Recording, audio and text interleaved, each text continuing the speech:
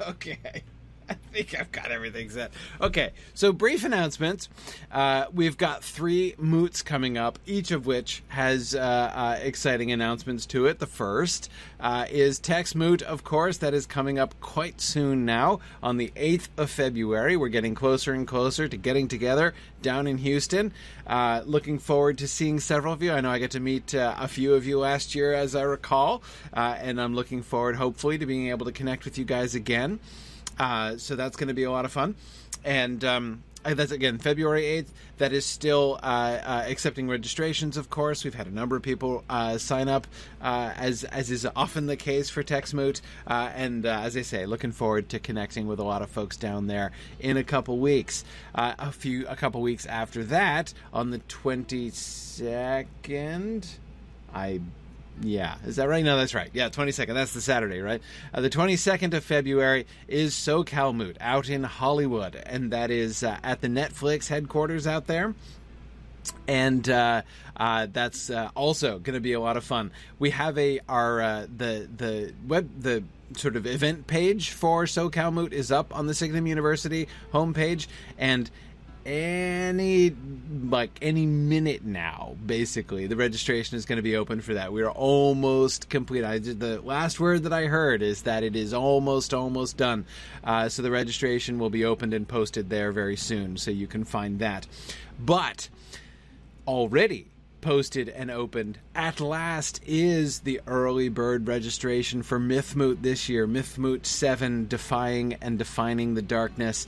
That is at the end of June, down in the Washington, D.C. area. Same location we've been for the last several years. For those of you who have joined us, know Mythmoot is our big event of the year. It is a wonderful conference. And you can join us and become part of our family, enjoy a wonderful 4-day weekend of wonderful intellectual stimulation and fun. We're going to have a lot of things going on this year at Mythmoot. Of course, it was at Mythmoot that we did our reenactment of the Flight of the Ford last year. So we will see. I am 100% sure, by the way, that we could do a reenactment of the seating arrangements. If we don't do anything else, we're certainly going to do that. Like, I'm just going to call that one night at dinner. We're going to take over several tables. We're going to go over to one of the parts of the dining area which is not in use by other people, and we're going to take over a bunch of tables, and we're going to recreate the seating arrangements and make sure that we understand that, because I'm still troubled about the seating arrangements at the Council of Elrond, or pre-Council of Elrond, of course, for Frodo's banquet, and we really need to sort that out. So we'll see what happens. I see. Draw Down on Twitch is asking me if I'm going to be doing a talk on the last 30 seconds of Eminem's Godzilla. No, I don't have plans for that, but I would be very happy to have a conversation about that. I have listened to that song about 120 times in the last few days. It is absolutely fascinating. But anyway, for those of you who went to Mythmoot last year, I gave a talk on rap prosody and Eminem, so it's one of my personal interests right now. But anyway, so the theme, Spiritual Cushions, for this year's Mythmoot is Defying and Defining the Darkness. That's this year's theme. Anyway, so it's going to be great fun. So I hope you can join us. We have early bird registration at a discounted rate for the next. I'm not sure exactly. I don't remember the date when it closes, but that's going on for a little while now. It's open, so I hope that you'll be able to take advantage of that. Anyway, okay, so. Where do we go to learn how to sign up to deliver a paper? I believe, Mad Violinist, that the call for papers is on the page. So if you go to signumuniversity.org and scroll down, there should be a Mythmoot page, and that should have the call for papers, like where to send a thing there. Yes. And yeah, so the Myth Moot dates, it's the last weekend in June. I'm forgetting the numbers off the top of my head, but it's the last weekend in June, so Thursday through Sunday of the last weekend in June. And yes, it is true, we will be doing Mootcast again. So for those of you who just absolutely can't make it physically to the Washington, D.C. area at that time, you can still join us virtually. We kind of premiered that, sort of piloted that last year, and it was wonderful. I am so delighted that we did that. That's been a dream of mine for several years, and so I'm really, really glad that we got that together, and I'm really looking forward to our second go-through with that, so that people can not only participate remotely if you can't make it, but also even people who attend get access to the archives. It's one of the things that's always most painful for me when I go to conferences is having to choose, right? There's like 3 things going on at once, and you wish you could go to all of them, but you can't. Well, with Mootcast now, you kind of can, right? You still can only sit in one room, but you can at least go back and listen to the recordings of the things you didn't get a chance to sit in on. So, anyway. That's where things are going to be. So I do hope that you will look into registering in the early bird window here for Myth Moot 7, and that is, there are the numbers, 25th through 28th. Those are the dates of Myth Moot here in 2020 down in Leesburg, Virginia, right near Dulles Airport is where that's located. It's pretty convenient to the airport there. All right. Couple other things. Are the registration for our spring semester courses at Signum University closes on the 26th of January. There's still time to the end of this week. If you wanted to join in, maybe audit one of our courses live. But anyway, I would, so if you want a chance at that, I recommend that. But of course, also remember that almost all of our courses can be audited anytime through our Anytime Auditing program. So don't forget to look that up if you need to. Also, I know I've mentioned this before, but I wanted to mention it. If you're not listening to Kay Ben Avraham's Flowers of the Cedar podcast, her serial publication of her book, you're totally missing out, because the book is awesome and her performance is breathtaking. So I just wanted to recommend that. It's out there, and you should totally listen to it because it's awesome. Okay, well, the last thing I wanted to mention briefly is, of course, we just lost Christopher Tolkien this past week. Of course, that's been news that's been, out for some time here, and something that everybody's been talking about. I talked about that a little bit last Thursday, which was when the news of that broke. So I'm not going to make a whole big speech about it, though obviously we owe him a very great debt.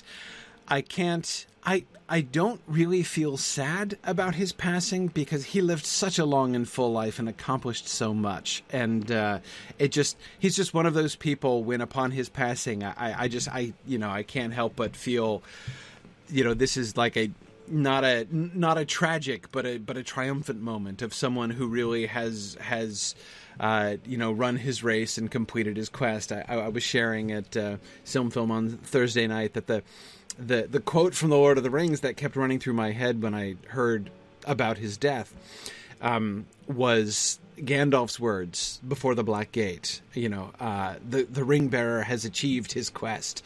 And it's just that the achievement of the quest is definitely something that I just, this is my chief reflection looking back at the life of Christopher. Anyway, yeah, exactly. O'Malley says, I feel like we should stand and applaud rather than mourn his passing. Yeah, I mean, exactly. I mean, this is, more of a moment, it seems to me, for celebration of his life and his amazing accomplishments, and so especially so selfish so selfless were those accomplishments. Tragic. Putting together of selfless and accomplishment. Yes, his accomplishments were so selfless, right? This is a man who worked and worked and worked, and for like no recognition of his own, right? Someone who dedicated his life that his father's work should be known and understood, and a work of such persistence and humility, I scarcely know any greater example of. Trifle says, honestly, if somebody doesn't write a biography of Christopher Tolkien and entitle it "The Last Chapters Are for You," I will be deeply disappointed. That's a good title. It's a good title, Trifle. I agree.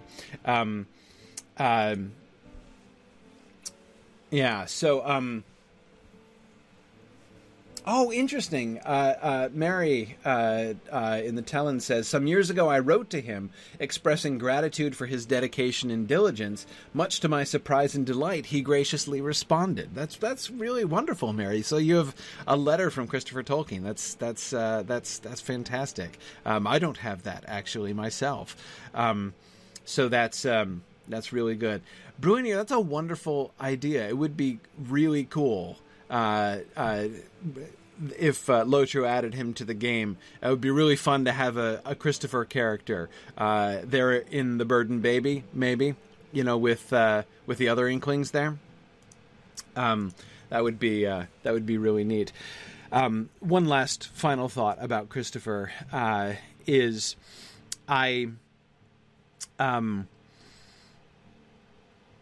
sometimes I have thought that if I could go back and tell the young Tolkien, right? If I could go back to the late 1920s, maybe early 1930s, right? Before the Hobbit is published, right? If, so call it like 1934 or 1935, right? He's written The Hobbit. The Hobbit's not published yet. If I could go back to 1935, or just send a message to J.R.R. Tolkien, if I could tell him one thing in 1935 about the future, right? I think that the thing that I would tell him is Christopher is going to live to 95 years old, and he will die mourned by millions and loved and appreciated for the lifetime of work he has put in to help and support the millions of people who have loved your works. Just merely the fact, don't forget that Christopher was an invalid as a child, right? I do not doubt that Tolkien in the 30s wasn't even sure whether his son was going to be able to live an adult, a full adult life, whether or not he was just going to die young. And to know that not only was Christopher going to survive, he was going to live to 95 years old and accomplish so much. I think if there were one message that I could deliver to Tolkien, something it wouldn't be about how many copies of the Lord of the Rings are going to be sold or anything like that. That, I think, is what I would want to tell him. Yeah, exactly. Tony says, I would tell him not to worry, that people will get to read the Silmarillion. Christopher would make sure of it. Yeah, exactly.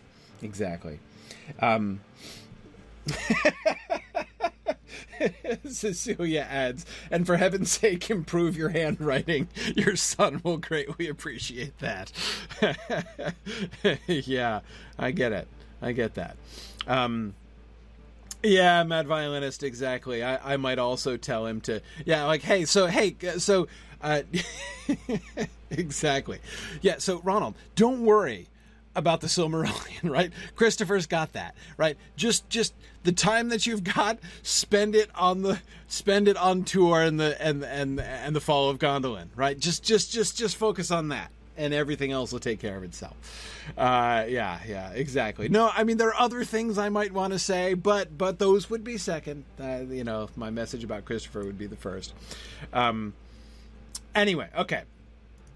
Well, I did want to do one other thing, and I am afraid that I have no mechanism by which I can transmit this to the folks who are watching on Twitter, which means that for the folks watching on Twitter, there's gonna be like a few minutes of silence essentially while we're listening to something else.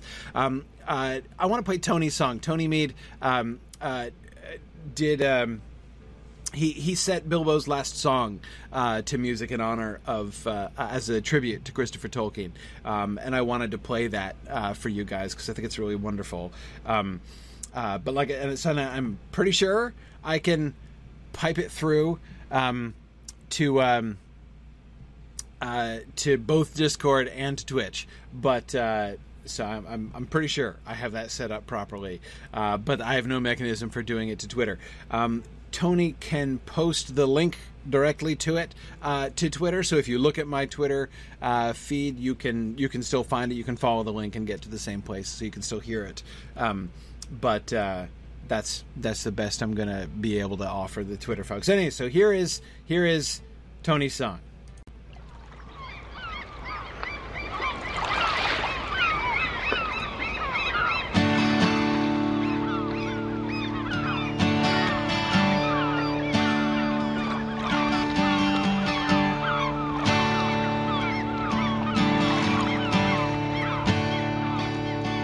Day is ended in my eyes, but journey long before me lies.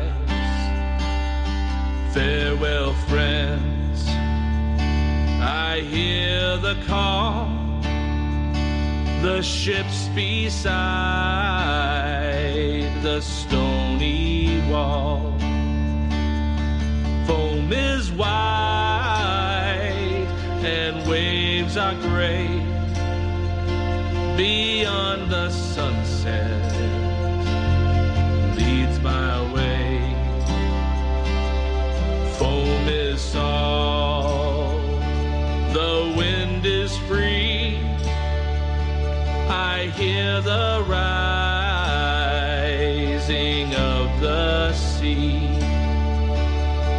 Farewell, friends, the sails are set, the wind is east, the mooring spreads, shadows long before me lie, beneath the ever-bending sky.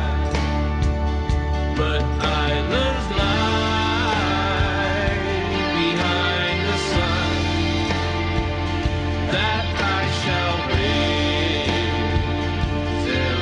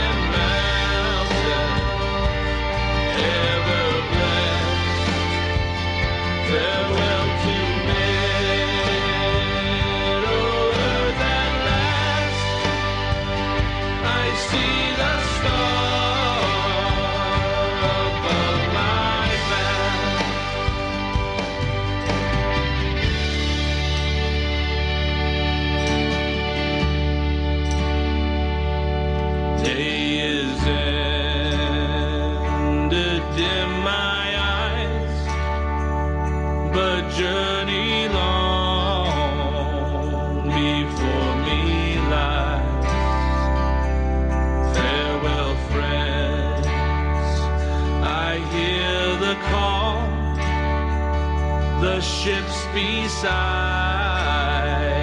the stony wall. Foam is wide and waves are gray. Beyond the sunset leads my way. Foam is salt, the wind is free. I hear the rising of the sea.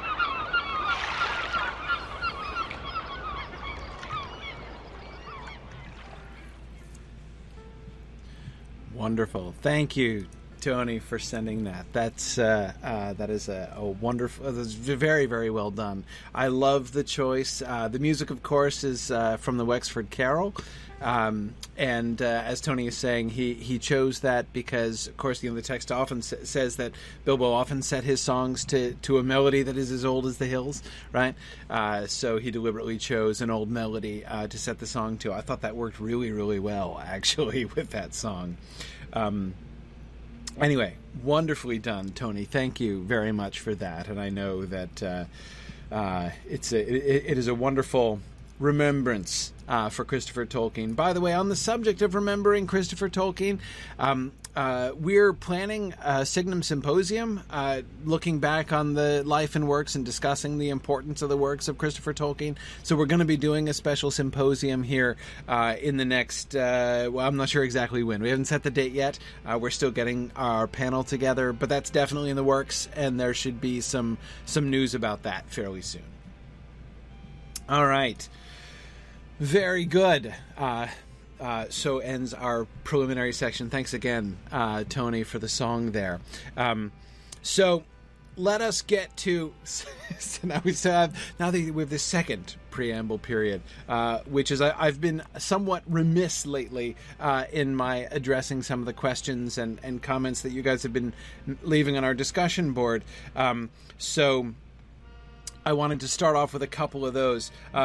First, a really good observation about Aragorn in the Hall of Fire.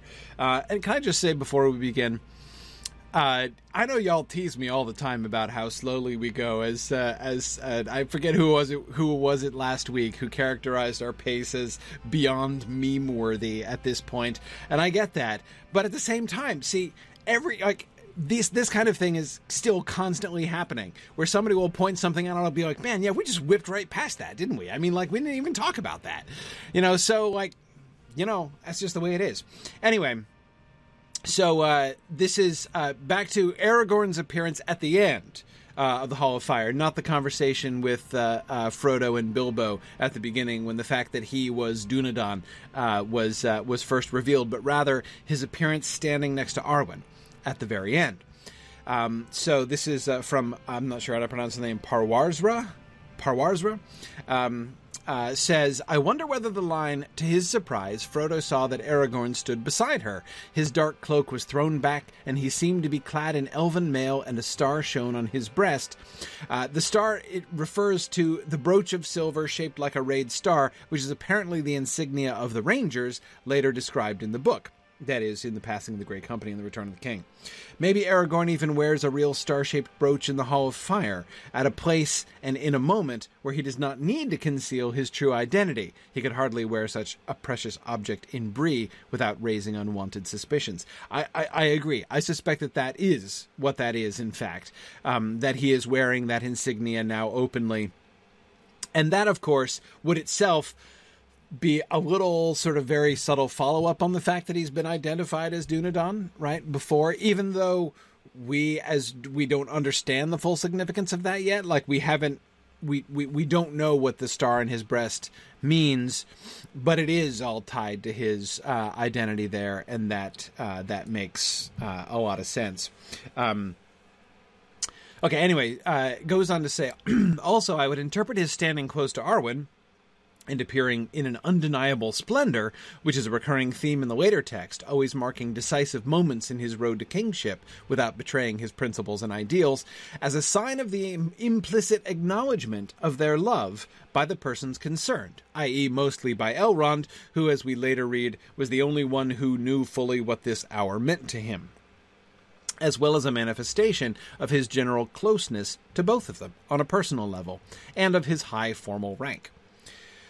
The moment describes Frodo's surprise, who until then, as well as any first-time reader, does not know about Aragorn's love for Arwen. He might not even understand the full implications of what he sees, or might forget those again. Because even after overhearing Aragorn muttering Arwen's name in Caren Amroth, he never would have thought of Aragorn marrying Arwen until the very eve of their wedding. Yeah, he still can't quite guess what's coming, right, in The Return of the King. It does seem that he's a little bit surprised by the wedding that's coming, right? As Gandalf, fully sort of expects and talks about, right, about the surprise and not wanting to spoil the surprise. So I think this is a great observation, and just sort of several things that I would just kind of piggyback on and emphasize there. I do agree that Aragorn standing there is a sign of intimacy. I mean, they're standing there. It's like a little family tableau, right? And it's kind of fun, and we made plenty of jokes as we were going through that section about, Elrond as father-in-law and, Aragorn trying to, impress the in-laws and stuff like that. But at the same time, it's pretty clear that it's not like they're carrying on behind Elrond's back, right? Elrond knows, and Elrond approves. There's no reason to think that he doesn't approve, right? We know that he has, denied his permission until he's king, right? But that's not, it's interesting. Elrond's denial, right? Elrond's, or at least to be more cautious about it, Elrond's condition, it has to it the shape of the kind of fairy tale condition, right? I mean, it's a not unknown fairy tale trope for the parent of the bride to be to say, you can marry my daughter if you accomplish X, Y, and Z, especially if X, Y, and Z are theoretically impossible tasks, right? I'm thinking, for instance, about the story from the Mabinogion about the wedding of Kolhuk and Olwen, right? Where he's required to do all of these things, Kolhuk is required to do all of these things before he can marry Olwen, the daughter of the giant Isbadadin. So, I mean, it's just one example of a not uncommon trope, and it kind of sounds like that, right? It kind of sounds like that, but I don't think that's the spirit of the thing, right? I think that although it has that shape, and I think that Tolkien was deliberately appealing to that shape, and absolutely, Evil Dr. Canon, this should be familiar even within a Tolkien context, for remembering Thingol, right? And I don't doubt that Elrond is thinking of Thingol, even, because, of course, the parallel between Arwen and Luthien is already well established, so Elrond knows himself to be in the Thingol position, right? But instead of sending Aragorn off on a quest which is almost certain to be his death, right, which is what Thingol did when he told Beren to bring him a Silmaril in his hand, instead of that, what Elrond does is to say to his prospective son-in-law, first you must accomplish your destiny, right? First you have to, he's not denying permission. He's not even making a condition saying, I will only do this if, again, he does. That's the shape of it, right? But when those denials are made, they're generally made with one of two things in mind. Either A, to kill off to get the guy, right, without having to do it yourself. That was Thingol's move, right? So you're hoping or planning, even indeed, that he's going to die in the attempt. Or secondly, you're just making it impossible without saying no, right? So I mean, if there's some reason why you don't want to just say no, get out, right? But you want to be a little bit more politic about it, then you make a condition, but it's a condition that's pretty much impossible to achieve. And again, it sounds like that. It has that shape, and yet I think we can see beneath the superficial similarity to that fairy tale tradition, which again was what was being the same tradition being appealed to in the Beren and Luthien story. Instead, Elrond is almost turning that tradition on its head, right? Instead of using that, request, demand for a condition to be met, a very large and significant condition to be met, instead of using that as an excuse to say no, what he's doing is he's flipping it around, and he's using their love for each other, right? He's using their desire to get married as a spur to accomplish the thing, right? The thing is the point, right? If everything goes well, right? If the Dark Lord is thrown down and the ring is destroyed, which Elrond knows at the time of the condition is basically the precondition, right? This is only going to happen. Aragorn is only going to be king of Arnor and Gondor reunited if we win, if the good guys win, right? And moreover, if he achieves his destiny, right? Anyway, so it's just I'm not saying that he suspects Aragorn of, not focusing on that destiny or, needing some extra motivation for that destiny or something. But again, it's the way that he turns it around, I think, is really interesting and really important. Anyway, so the bottom line that I'm getting at is there is no reason to think that Elrond is at all hostile to the idea. Is he delighted by it? No, because he knows what it means, right? He knows what it means even better than Thingol knew what it meant, because it had never happened before when Thingol was confronted by that, right? He knows, right? He knows what happened with Luthien. The elves who were alive then and are still alive now have been mourning Luthien ever since, because she alone of the elf kindred has died indeed, and they have lost her whom they most loved, right? That's the end of the Luthien story from an elvish perspective, right? So anyway, so he knows the cost of it. I'm not saying he's delighted by it, but does he disapprove of Aragorn? No, I don't see in that way. I don't see any parallel. The comparison of Elrond to Thingol is, to me, it seems entirely in Elrond's favor, right? Elrond comes out of that comparison looking really, really good. And I think it's, so again, we can kind of make jokes about it, but I think when we actually look at it, Parwarzra is absolutely right to say what we see is Aragorn standing with Arwen and Elrond, right, as if he's one of the family, right, as if he is accepted. And that seems to me really, really important. And Tony, you're right, it's an entirely unselfish proposition, what Elrond is proposing. And Fourth Dauntless, absolutely. If Aragorn does manage to defeat Sauron and the ring is destroyed, then Elrond's realm will fail. So this encouragement is in some sense an act of self-sacrifice. Yes. Now, I mean, on the one hand, and again, this is kind of, so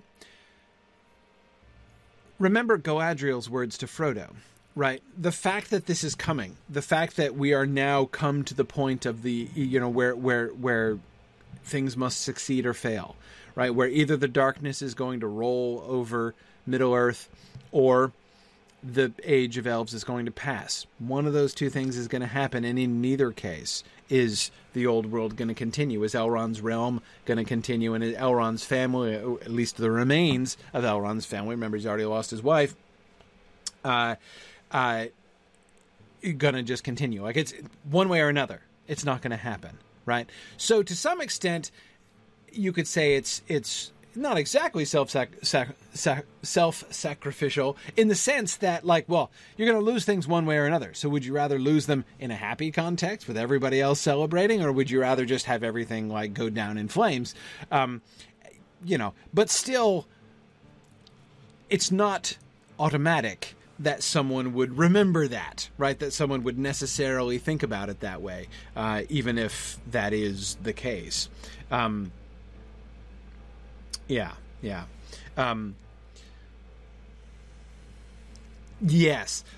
Lilith says, so can we understand that Elrond has a kinder heart as a father to Aragorn in the books than in the films? Oh, yeah. I kind of get... I can understand why Peter Jackson and company decided to depict, to sort of cast Hugo Weaving as cranky Elrond in the films. Like, I understand that. And I don't think that in depicting him that way, they did horrible violence to his character, but there was some violence done. Hugo Weaving's Elrond does not seem as kind as Christmas, right? That just does not. That's not how I would describe him, right? Or kind as summer, as it is in the revised edition. Anyway, it's I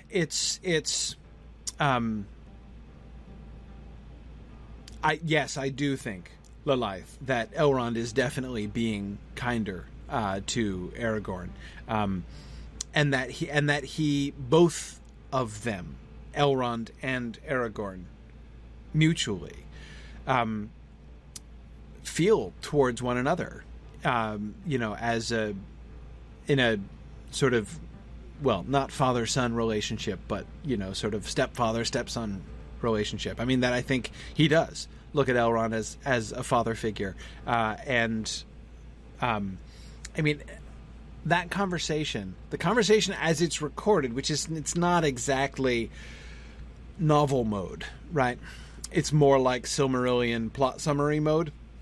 But nevertheless, the version of that conversation between Elrond and Aragorn that we get in Appendix A has always sounded to me very tender. I mean, remember, he begins his speech with "my son," right? He understands. He knows. And I don't hear any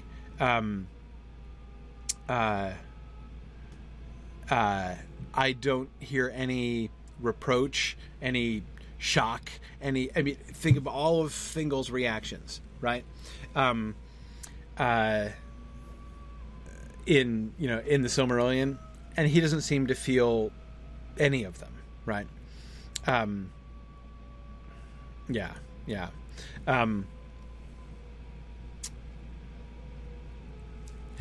Good. Anyway, okay.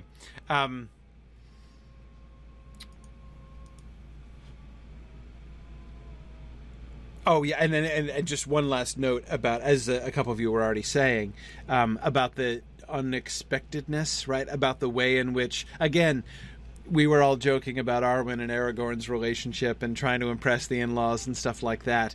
But of course, it's going to be opaque to Frodo and even to a first-time reader, right? But certainly to Frodo, the idea that anybody, even Aragorn, I mean, we're seeing in this chapter, right? This is the moment when it's been revealed that Aragorn is one of the... like the fact of it was revealed back in the previous chapter, right? With, I thought he was only a ranger conversation that Frodo has with Gandalf, right?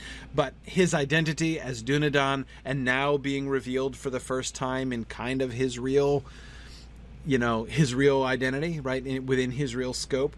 This is a big moment. And yet even here, right? Even here, seeing him as he is revealed here, there's no way, right? I mean, the idea, and actually, he and Arwen make a really cute couple. Like, that is totally not going to be on anybody's radar screen at this point, because it is a shockingly unusual thing. This kind of thing didn't happen at all in the entire Second Age, right? I mean, it's been literally thousands of years since there was a joining of elves and men in this way. So anyway, yeah, exactly. It was a big shock both of the other times that one of the Edain wed one of the Eldar. Absolutely. So yes, agreed that this is something which is, it's easy to feel when we get to the wedding between Aragorn and Arwen. It's easy to feel that it's like this, to feel the satisfaction of it, right? Like, okay, this feels like an apt closure to Aragorn's story, right? But at the same time, it's really not. It's certainly not how it looks from here, right? And I will say, I think, although we do get that discussion between Frodo and Gandalf about, surprise and no spoilers about what's coming and that kind of thing. Apart from that, there is not that much sort of effort put forward to. I feel like the story at that time, that is the account, the description of the wedding of Aragorn and Arwen in The Return of the King, I think that kind of undersells the significance of that moment, right? The shock of that moment.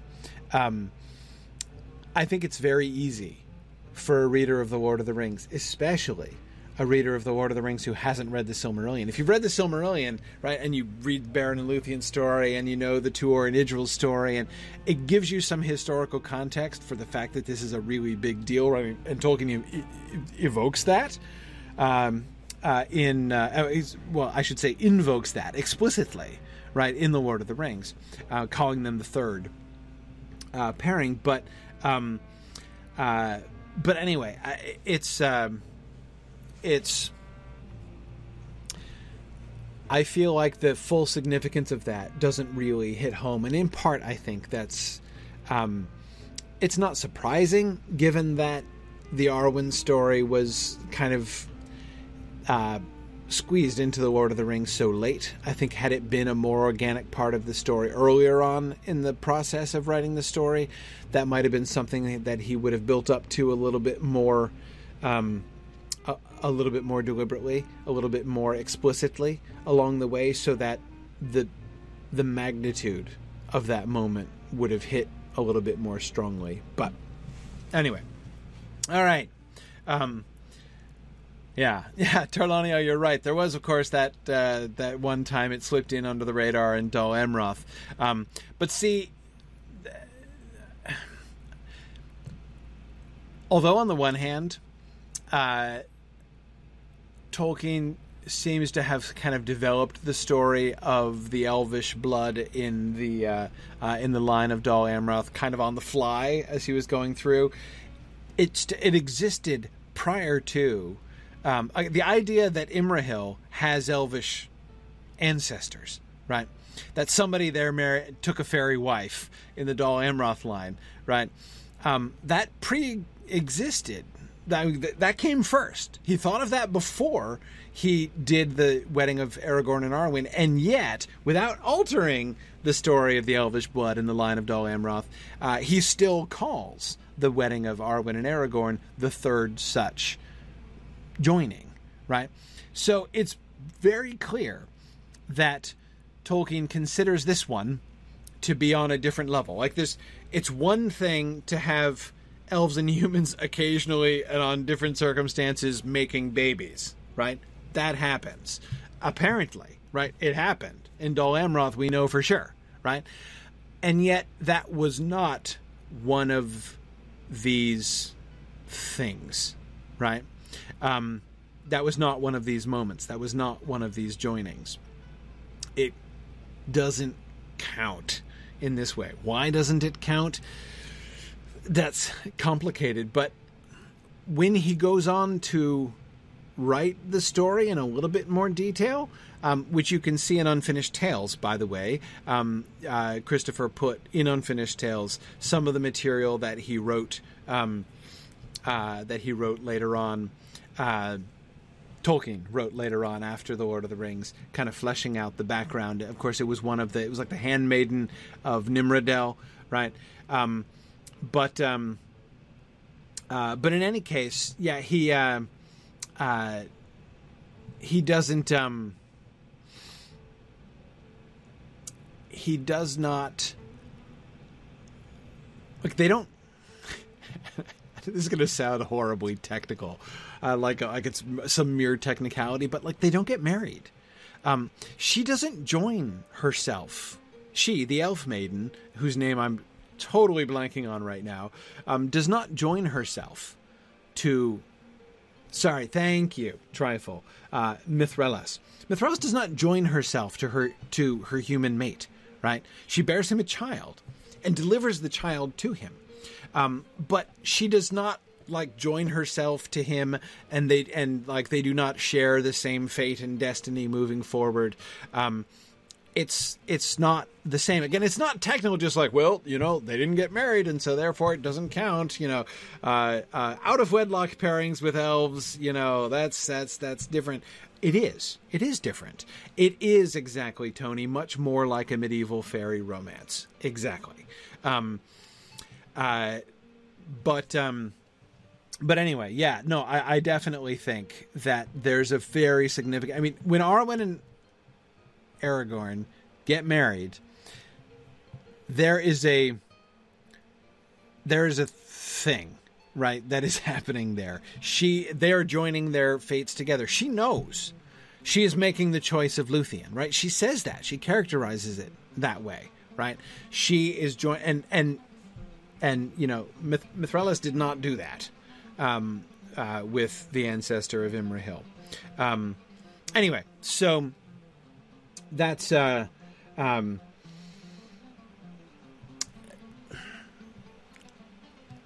whether or not, I mean, there are lots of ways. I mean, there are things to like and not to like about this, but one thing that is very clear is that plainly in Tolkien's mind, although it's not like the Imrahil thing is like an exception that came in later, and it's not like it's like an accident that Tolkien forgot about. Knowing it, right, adhering to it, not removing it from the book, he still says, yeah, that one doesn't count, right? Anyway, let me move on, because we could talk about this kind of thing for a long time still. Yeah. Let's keep going, because I got one more comment I want to talk about before we even get to our text tonight. This is not a good sign. This might be the longest we've gone without starting the text certainly in a long time. Anyway, okay. Zalarod says, there is one thing that has been nagging me for a long time now, and that is the structure of the ages in Middle-earth. First age, second age, third age, etc. I kind of have a hard time understanding how this works and the purpose of them. For example, who and what decides when an age ends and begins? What is an age, exactly? As I understand it, the second age ended with the Great Alliance and the defeat of Sauron, and the third age ended after the War of the Ring. But how and what decides this? Is this something that is decided after the fact? And did the people of Middle-earth know that the fourth age was beginning after the destruction of the ring? Wasn't it someone that said that the third age is coming to a close in the text? If so, how do they know? Who decides this? And in the fourth age, does that have a timeline like the other ages? And how is it decided? When is it decided? This is an excellent question. And there is no hard and fast answer to this question. That is, I don't know of any, there's no committee that meets to make this official declaration, right? And personally, I am not sure that it sounds a little funny to say. I've always thought the end of the second age in particular always feels weird to me, right? In a sense, that is, well, and hang on. Before let me kind of back up a step in trying to explain that. There are a couple different ways in which one can understand what it means to say, when talking about an age. Like, what is the point of defining it at all, right? Because this is much more than just a convenient way to like, it's not like the way that we in the late 20th century and early 21st century have tended very consistently to break things down into decades, right? So we can talk about the 70s and the 80s and the 90s. That we do that, right? This is clearly not that kind of thing. This is not just for a frame of reference. Because first of all, obviously it's a very, very much longer period of time than that, but there is a more than quantitative difference between those two things, right? No matter how different those periods of time may be, very few people, I think, would really argue that the 1970s and the 1980s were different ages, that those were just like completely qualitatively different periods of time, right? There were changes that happened between the 70s and the 80s, but again, that's not really, it's nothing, in the way the world functions really changed, right? In 1980. So, the ages are clearly designed to be a more than it's not just a quantitative unit, right? Like we're going to break time into groups of, roughly 3,000 years, and we'll call that an age. When we get to that point, we'll start a new one, because who needs to count up higher than that? It's definitely bigger than that. So what then is the point?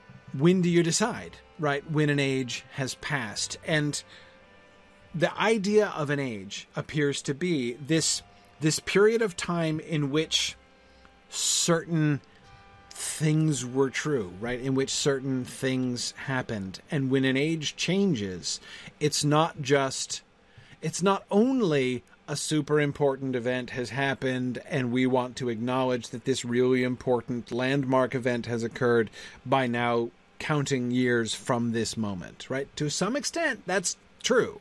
Right.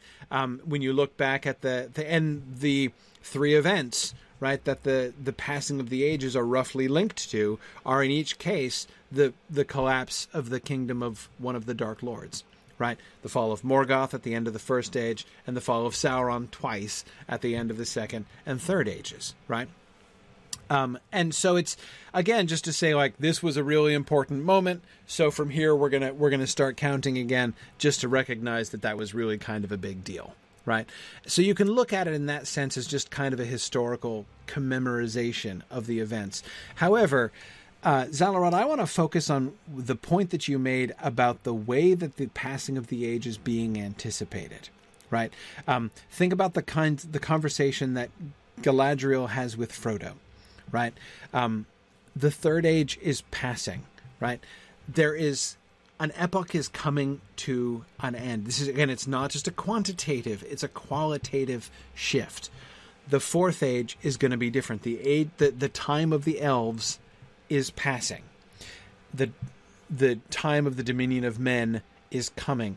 And many people can feel that coming, know that that's coming in advance. They can tell that this age of the world is ending. That doesn't just mean like, I feel the incipient oncoming of a super important historical event that we're going to want to commemorate. I mean, okay, that's also going to happen, but it's more than that, right? Because even if you just think about the fall of Sauron, before and after, go 50 years before the fall of Sauron at the end of the Second Age, right? And go 50 years after it, at the beginning of the Third Age, and go somewhere like Northern Rovanian or something like that, or down in Far Harad, right? Now let's stick with Northern Rovanian, right? So you're in the Iron Hills, right? You're in the Iron Hills, and it's 50 years before the fall of Sauron, and it's 50 years after the fall of Sauron. What difference do you notice, right?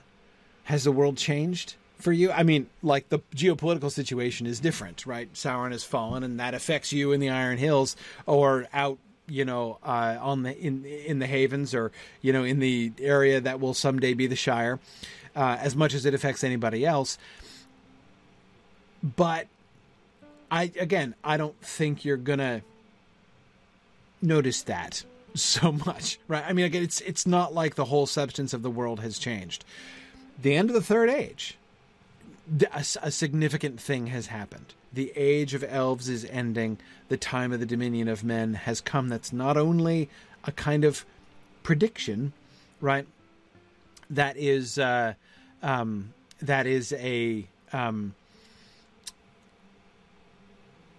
statement of like a thing that is happening, right? That is a thing that is happening, and that is due to happen. That was always due to happen. Had been predicted to happen for a long time, and that time is coming. And in many ways, that correlates with the downfall of Sauron, but the downfall of Sauron doesn't cause it exactly, right? It's going to happen. The question is, what are the conditions under which it's going to happen, right? So this then brings me back to my quibble about the end of the Second Age, because it rather seems to me that the fall of Numenor and the making of the world round is kind of a bigger deal than the fall of Sauron at the hands of the Battle of the Last Alliance. That's why, in my mind, I always forget that it's the Battle of the Last Alliance that where the years change. Here's my explanation. My explanation for that is that the numbering, like the actual numbering of years, which signals the change in the ages, that's a convention, and ultimately it's a Gondorian convention, right? It is not at all surprising to me that in Gondor they would date the beginning of the Third Age from the death of Elendil and Isildur and the winning of the War of the Last Alliance, right? The overthrow of Sauron and the beginning of the real Gondorian Age, even though Gondor is established a little bit before that. But still, that makes all kinds of sense. And in the same kind of way, Aragorn at the beginning of the Fourth Age, right after the second downfall of Sauron, the second and real, this time they mean it, downfall of Sauron, basically decrees. The Fourth Age is we're going to start counting again, from 1 here now, because this is going to be the Fourth Age. So I think that there is a distinction. I think there's meant to be a distinction between when a particular calendar starts over, right? And when the age passes, right?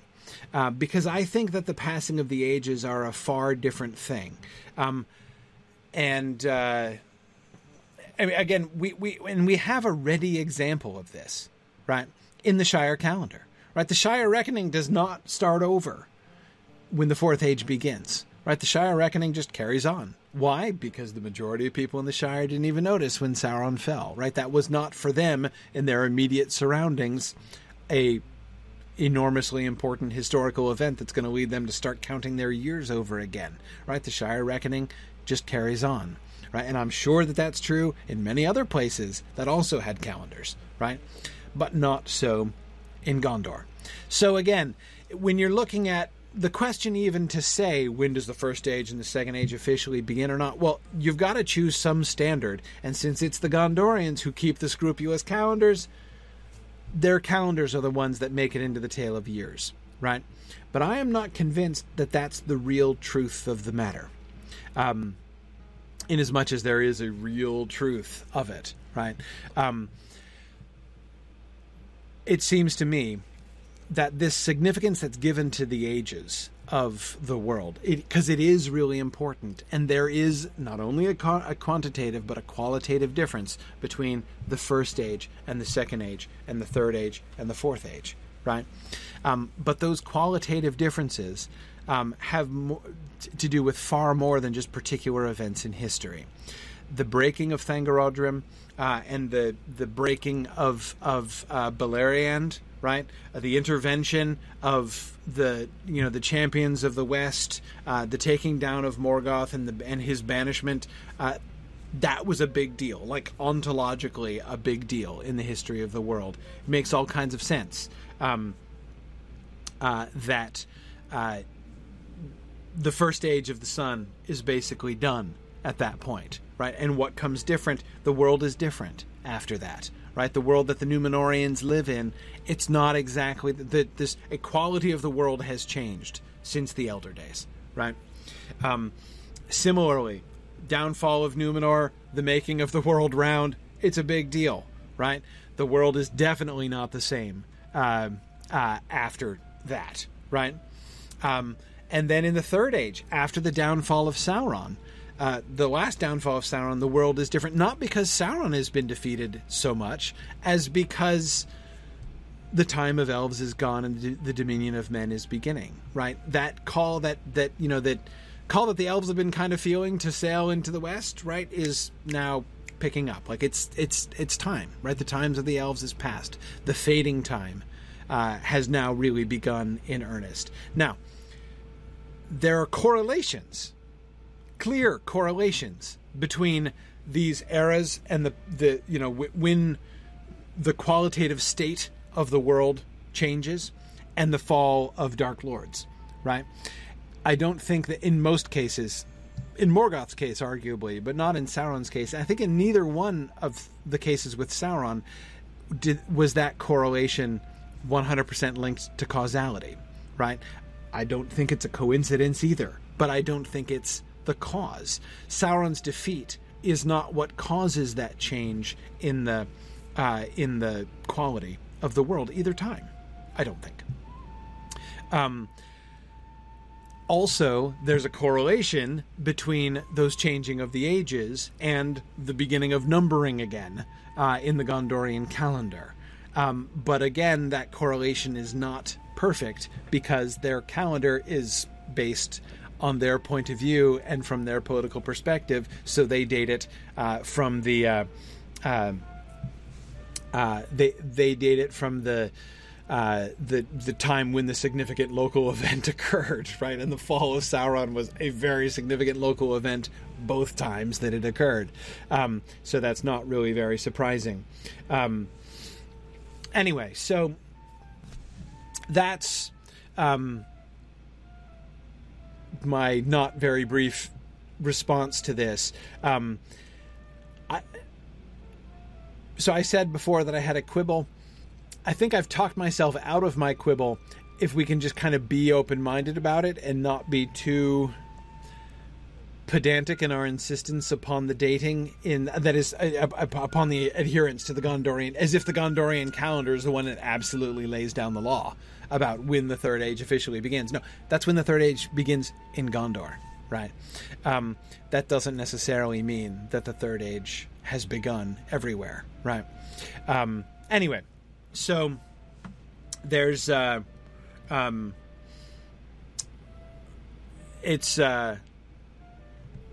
ages are themselves big deal, but there's no committee and there's no uniformity. And again, everywhere, in lots of places around Middle-earth, you're going to have cultures that carry on not even really fully understanding that there's any significant... do they perceive it on some level? Are they aware of the fact that the world is now going on a little bit differently than it did before? Possibly.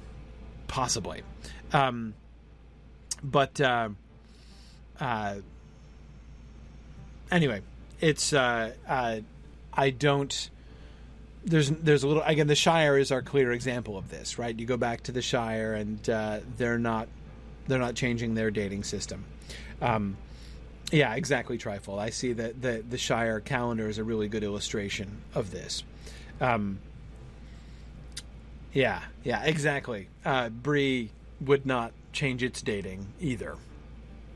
Exactly. Okay. So, thank you, Zalard, for bringing that up. That's a really interesting and important point. And hey, it's like 11 o'clock. Let's go back to our text. Having just done his personal recollection of the Battle of Dagor Lad and Frodo having just reminded us as readers that it's a really big deal that Elrond was there personally. And by the way, I really like the discussion that several of you were having on the discussion board about, several of you are kind of trying to wrap your minds around how old Elrond is and what it would mean in terms of our world. Yeah. I mean, we were talking about, remembering ancient Egypt and stuff like that, but it is true. If you map it back, it's really much fairer to say that, if Elrond were alive if today were the time of the Council of Elrond, Elrond's memory stretches back to before any recorded civilization on planet Earth. Absolutely. But anyway, okay. So we got that. And he has just recalled about how Isildur took the ring from Sauron. At this, the stranger, Boromir, broke in. "So that is what became of the ring," he cried. "If ever such a tale was told in the south, it has long been forgotten. I have heard of the great ring of him that we do not name, but we believe that it perished from the world in the ruin of his first realm. Isildur took it. That is tidings indeed." "Alas, yes," said Elrond. "Isildur took it as should not have been. It should have been cast then into Orodruin's fire nigh at hand where it was made. But few marked what Isildur did. He alone stood by his father in that last mortal contest, and by Gil-galad only Círdan stood and I. But Isildur would not listen to our counsel. 'This I will have as weregild for my father and my brother,' he said, and therefore, whether we would or no, he took it to treasure it. But soon he was betrayed by it to his death, and so it is named in the north Isildur's Bane. Yet death maybe was better than what else might have befallen him." Okay.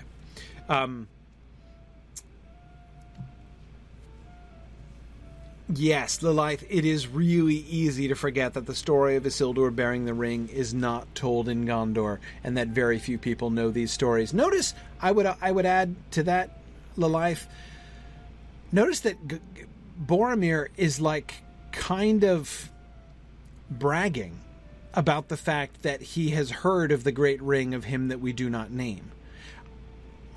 I suspect, hearing Boromir say that and in that way, "I have heard of the great ring of him that we do not name," suggests to me that not everybody has. Right? I bet you if you just like go to somebody on the street in Minas Tirith, they would not know that there was a great ring. Right? That Sauron had a great ring. I doubt that that is very general knowledge.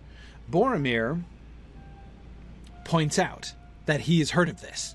Right? Ah, yes, it is known that Sauron had a great ring, but he doesn't know what came of it. Right? We believe that it perished from the world in the ruin of his first realm.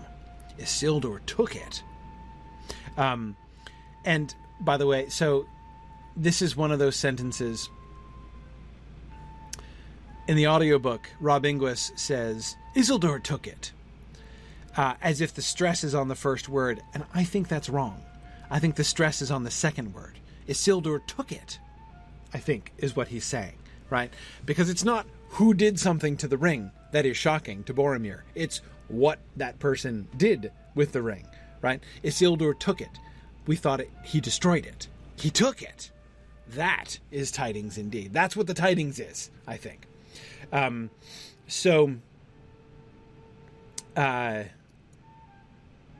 Yeah.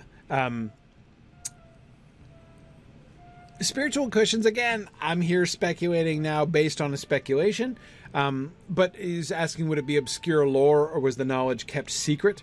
I suspect, again, if I'm reading that sentence correctly, I don't think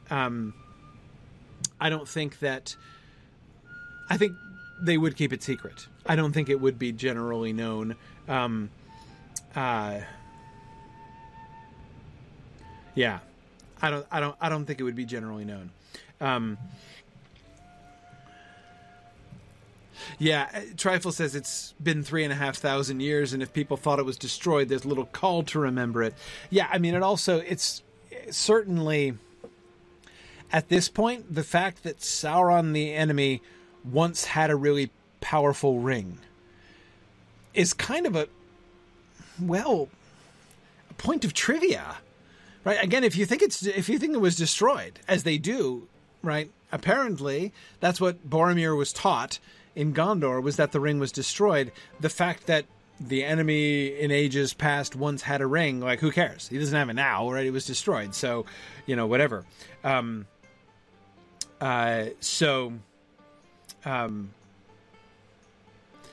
So yeah, it's and you know, there were no news of what happened with Isildur and stuff that came to the south. Yeah.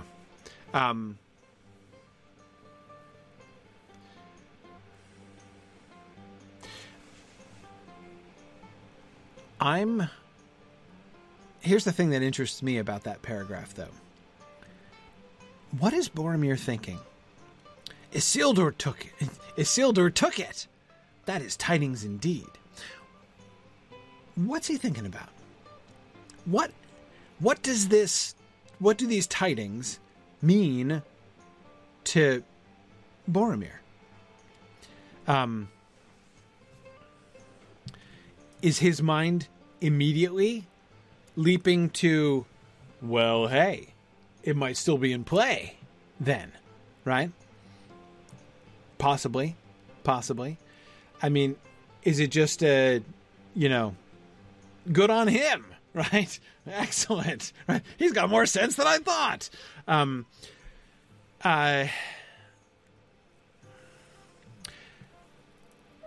Kurtzimus, I don't think a question of rights, that is, that, the men of Minas Tirith have a right to possess it. I doubt that that's the first thing in his mind here. And I say that, well, let me come back around and say, I mean, come at this from another direction. His verb choice doesn't suggest that to me. Took, right? Isildur took it. That doesn't sound like somebody who is trying to establish a legal right to something, right?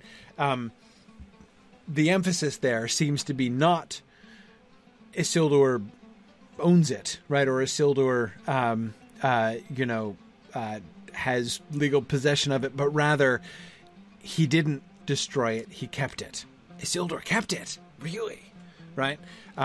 So he is responding to the. I think it seems to me much more about the fate of the ring than the legal ownership of the ring. Exactly, Valori. If he had said Isildur claimed it or something like that, it would seem to be pointing to right of ownership, right? But I think it seems to be just, again, he took it instead of destroying it, right?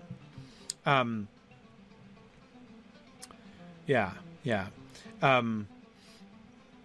We also don't know anything that we don't know what Boromir knows about the ring, right? He calls it the Great Ring, capital G, capital R, right? So what does that tell us? It tells us that he knows that the ring is powerful, right? The idea that it is called the Great Ring does imply, to me at least, the very great possibility that the lore of the rings in general, like that Sauron had a great ring which gave him power over the other great rings. Perhaps that knowledge has been kept in Gondor. It seems possible. I don't think that his phrasing there proves that that's true, but it would be consistent with it, right? Yeah. Tony says, I think Boromir studied more than he gets credit for. Yeah, I mean, he's definitely not ignorant. He's definitely not ignorant. Yeah. And exactly, Matt goes back to the sentence, so that is what became of the ring. Saying it would indicate that it is known of, at least by the stewards. And it sounds like it is a mystery that line has been trying to solve for some time. Yes, exactly. Matt, I agree with that. So that is what became of the ring. As if there were doubt. Maybe there are different schools of thought. Maybe there have been over the millennia in Gondorian history. Different, maybe, the general accepted explanation is that the ring was likely destroyed at the time of the downfall of Sauron, right? But there probably have been schools of thought among Gondorian scholars which have argued that perhaps the ring was not destroyed, and there's probably been some wacky theory or other that Isildur kept it for himself, and probably others that, you know, I'm sure there have been all kinds of theories, right, over the course of Gondorian scholarly history, right? Maybe the elves took it, exactly. So, Matt, I agree. I think that that's a really important... That sentence does seem to me fairly revealing. So that is what became of the ring. Oh, man! Right? Here's thousands of years of scholarly debate in Gondor settled. Right? Now we know what really happened. Yeah. Ardencran asks, is it correct to assume that Elendil would have destroyed the ring had he survived? Well, who's to say, right? I mean, who's to say what decision Elendil would have made, right? Because well, we'll get to that in a minute. I was going to say what we know about, or what we can gather from the quotation we get from Elrond, from Isildur through Elrond. But anyway... Yes, Isildur took it. That is tidings indeed. I do suspect, of course, that Boromir's interest in this question is not purely scholarly, right? I do not doubt that he sees a potential practical application of this, and that it seems very possible that his own interest in the scholarly question, if indeed we're reading that correctly, and there has been a scholarly debate in Gondorian circles, Boromir's interest in that scholarly debate probably is more than theoretical, right? But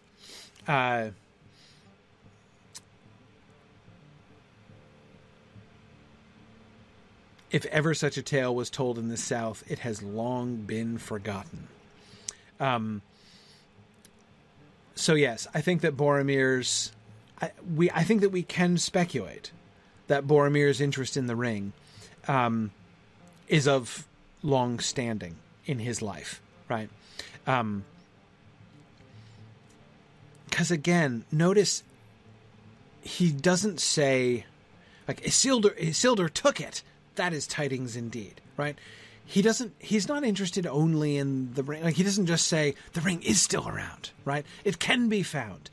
I don't think that, like, you know, like the ring is to Boromir as like the Ark of the Covenant is to the Nazis in you know, the Raiders of the Lost Ark, right? I don't think that he, you know, has long been you know, hoping to find it in order to further the war effort. Again, I that doesn't feel to me correct here, but I do think that he does sound like this was something that always interested him and that he always kind of wondered about.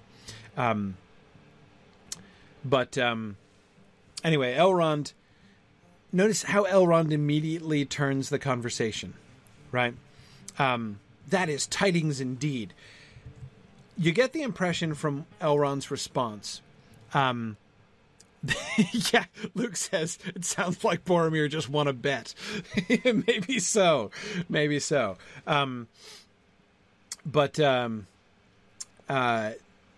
Anyway. Yes, and Tony, you're right. At this point, none of them know that the ring is actually in the room. Yes, exactly. Boromir still has some surprises coming to him before too long, right? Yeah, Simon says, I'm curious why Boromir broke in here in the first place. Why was he so excited that he interrupted Elrond? And again, that seems to me significant here. We're going to see him not interrupt, put himself forward with more than a tiny bit of pomposity, right, fairly soon. But that's not what happens here. You're right, Simon. He interrupts. He breaks in on Elrond. Frodo did that too in his surprise as he was like suddenly confronted with the reality of Elrond's personal antiquity, right? But yeah, Boromir makes a similar interruption, right? He puts his foot in his mouth in a similar kind of way. So it does sound like he is really invested in this. Not just that he is taking an interest now, But yeah, in more, Luke, in more of that kind of I just want to bet spirit, like, holy cow, this is something, I mean, again, like I'm a scholar. I remember in graduate school, right? There are any number of things that if, somebody just, someone who is there just like dropped an answer to like one of the questions I have about the Canterbury Tales, right? I would be like, I would probably interrupt at that point and be like, "What, really?" Anyway, yeah, that is exactly how that sounds.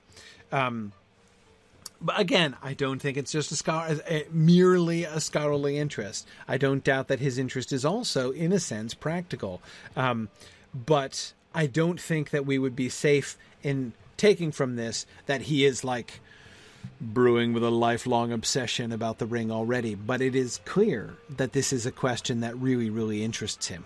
And it's conspicuous that he has come up to... We're going to learn very soon that he has come to Rivendell in order to have hard words explained to him, right? There's a poem that he needs to have explained to him, so obviously he's come to the right place.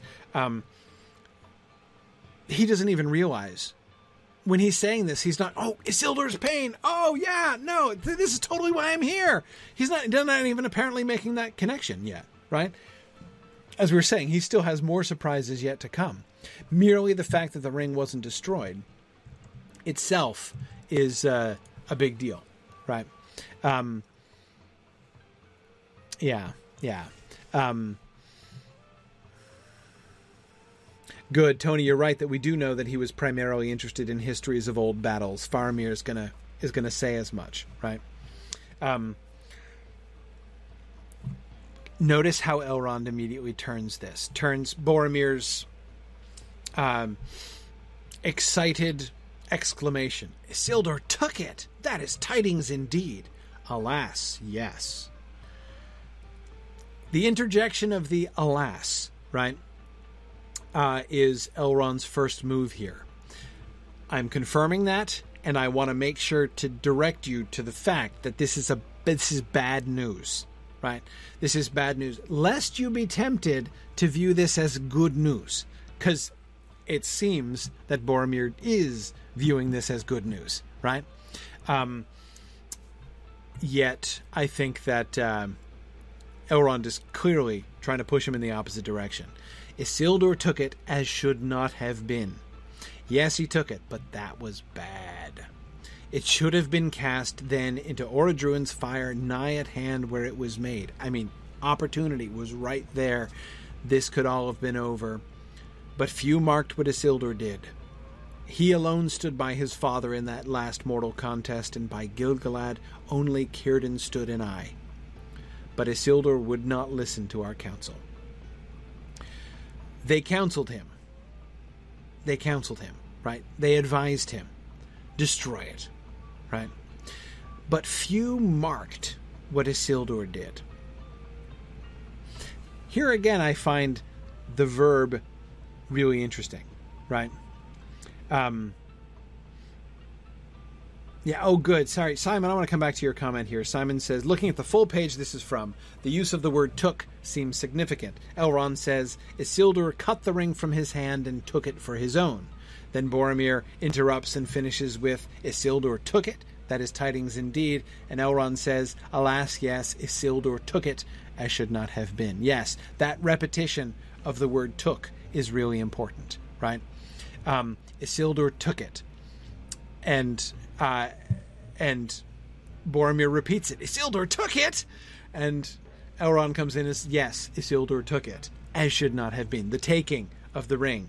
So, like, the message is taking the ring is bad. Taking the ring is bad. Yes. Exactly, Musical. And he deserved a kicking in the tuchus after that. Yep, absolutely. Musical, were you in the War of the Ring course where like Tolkien makes that joke in the first draft of the Scouring of the Shire? Like he actually, thrashed him in the tuchus. Yeah, Exactly. It's like that's a Tolkien joke. That is a legitimate Tolkien pun. He cut it out of the final edition, but yeah, absolutely.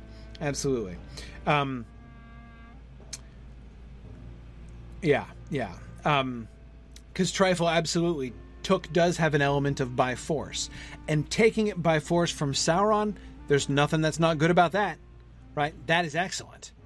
If Sauron has it and you can take it by force, you do it, right? But when Elrond comes back the second time, right? Here, so Simon, I'd come back to that repetition. It's not a simple repetition, right? He takes it from Sauron.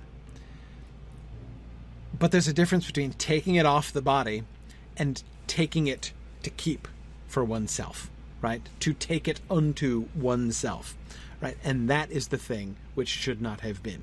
He's not saying he should never have touched it. He's not saying that he should have left Sauron with it. What he's saying is there's a difference between the genuinely heroical act of taking it off of Sauron's body. I still give Isildur plenty of props. Were I depicting it, I would not have Isildur cowering in the bushes and only coming out to loot the corpse after Sauron was safely dead. I would give Isildur a pretty good role in if I'm depicting this scene, like who gets the kill shot, I mean, personally, I'd kind of have to go with Gil-galad there, in his dying breath. But, whatever. The point is, Isildur was involved. I think Isildur was involved. The taking it off the body is a good thing. When Elrond comes back and repeats it the second time, that verb took, he clearly means the other meaning of that, or the further meaning of that. Isildur took it as should not have been. He shouldn't have taken it unto himself. Yeah.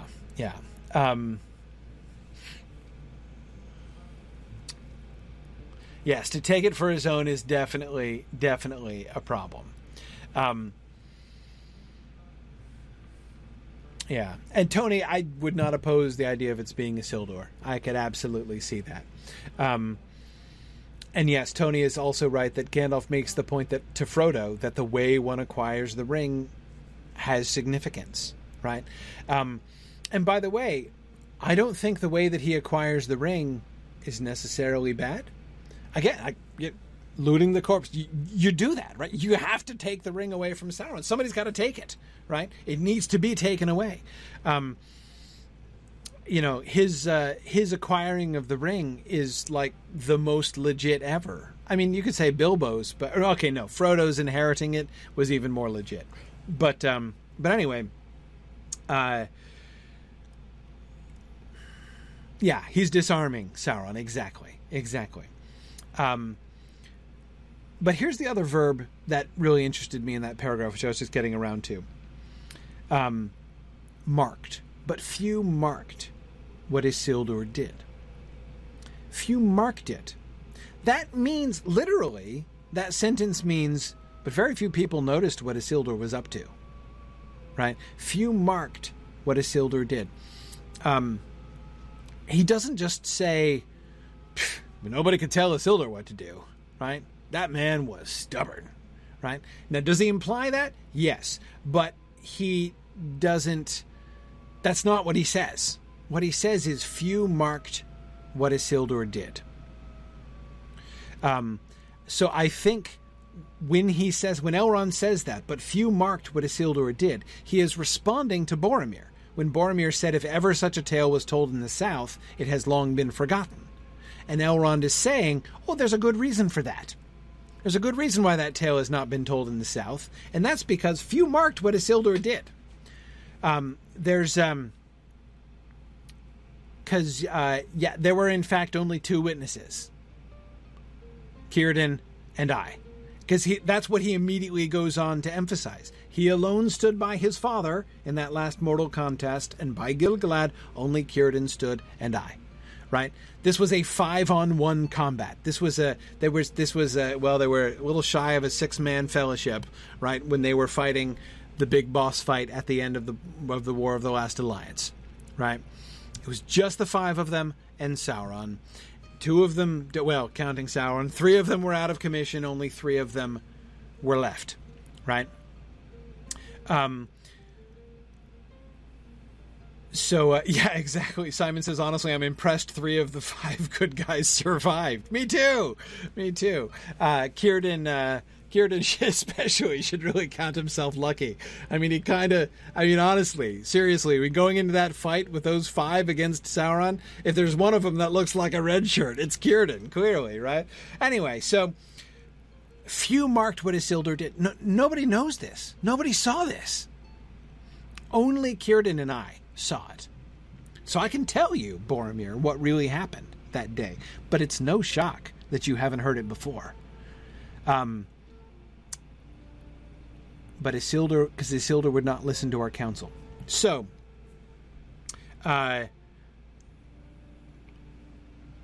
notice a couple things here. There's Anarian's already dead. Yeah, exactly. Oh, I see. Zephan is pointing out that Anarian was the 6th in the 6th man, but in the 6-man fellowship. But he's already dead, so that's where they were 5 at that point. Absolutely. In Bricktails, I agree. It is kind of strange to think of Círdan doing something active. Like, that's like, yes, I agree. Círdan leaving the Havens and coming into battle does seem like a bit of a departure from his standard MO. Anyway, Elrond immediately goes on to quote Isildur. And knowing what we know, right, seeing what we have already seen just during Book 1 of the Fellowship of the Ring, we should be able to hear the warning bells, right? What do you hear in that quotation? This I will have as weregild for my father and my brother. What do we hear there?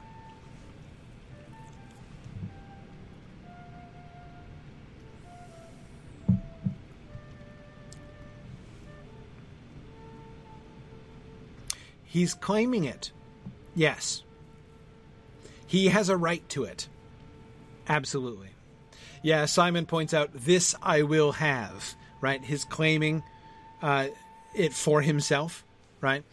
We see the I there. This is not for the greater good. This is he wants it. He wants it. Exactly. It's not a birthday present, but it's uncomfortably close. Weregild is totally a thing, right? I mean, that's a legitimate concept, that if your kin have been slain by someone, there is a weregild that is laid upon. So weregild means the mangold, basically. It's the price that is laid upon the blood of a slain kinsman. So if somebody kills your kinsman, they pay a weregild. Then, like, legally, you don't have to kill them anymore. Like, they've like, it's not atoned, but anyway, exactly. Morningwind, the point of it is to avoid blood feud, right? Weregild is legitimate. Is this a weregild? No. Here's the thing. There are 2 things that this has in common with Gollum's birthday present, right? 1, the ring was not actually a birthday present for Gollum, right? It did come on his birthday, he says, right? And maybe he did, right? But it was not, in fact, a present given to him.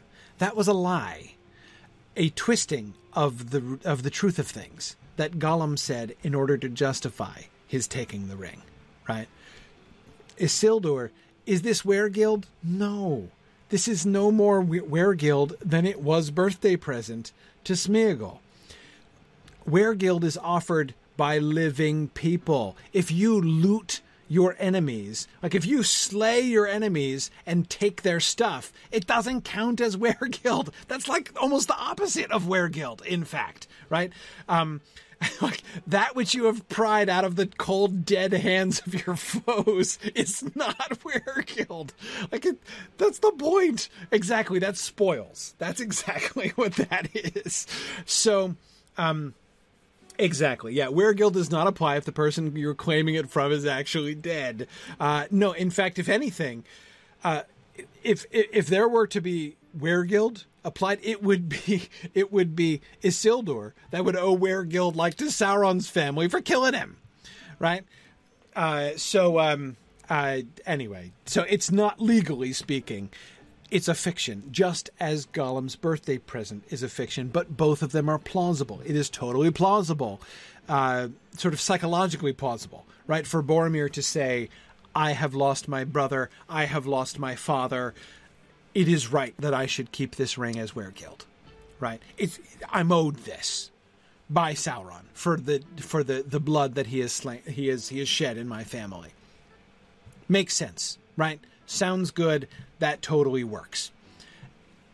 Just as, I mean, it was his birthday, right? So, you know, it is kind of a birthday present in the sense that it came on his, you know, it obviously had turned up just so as to be a present. It was his birthday present, right?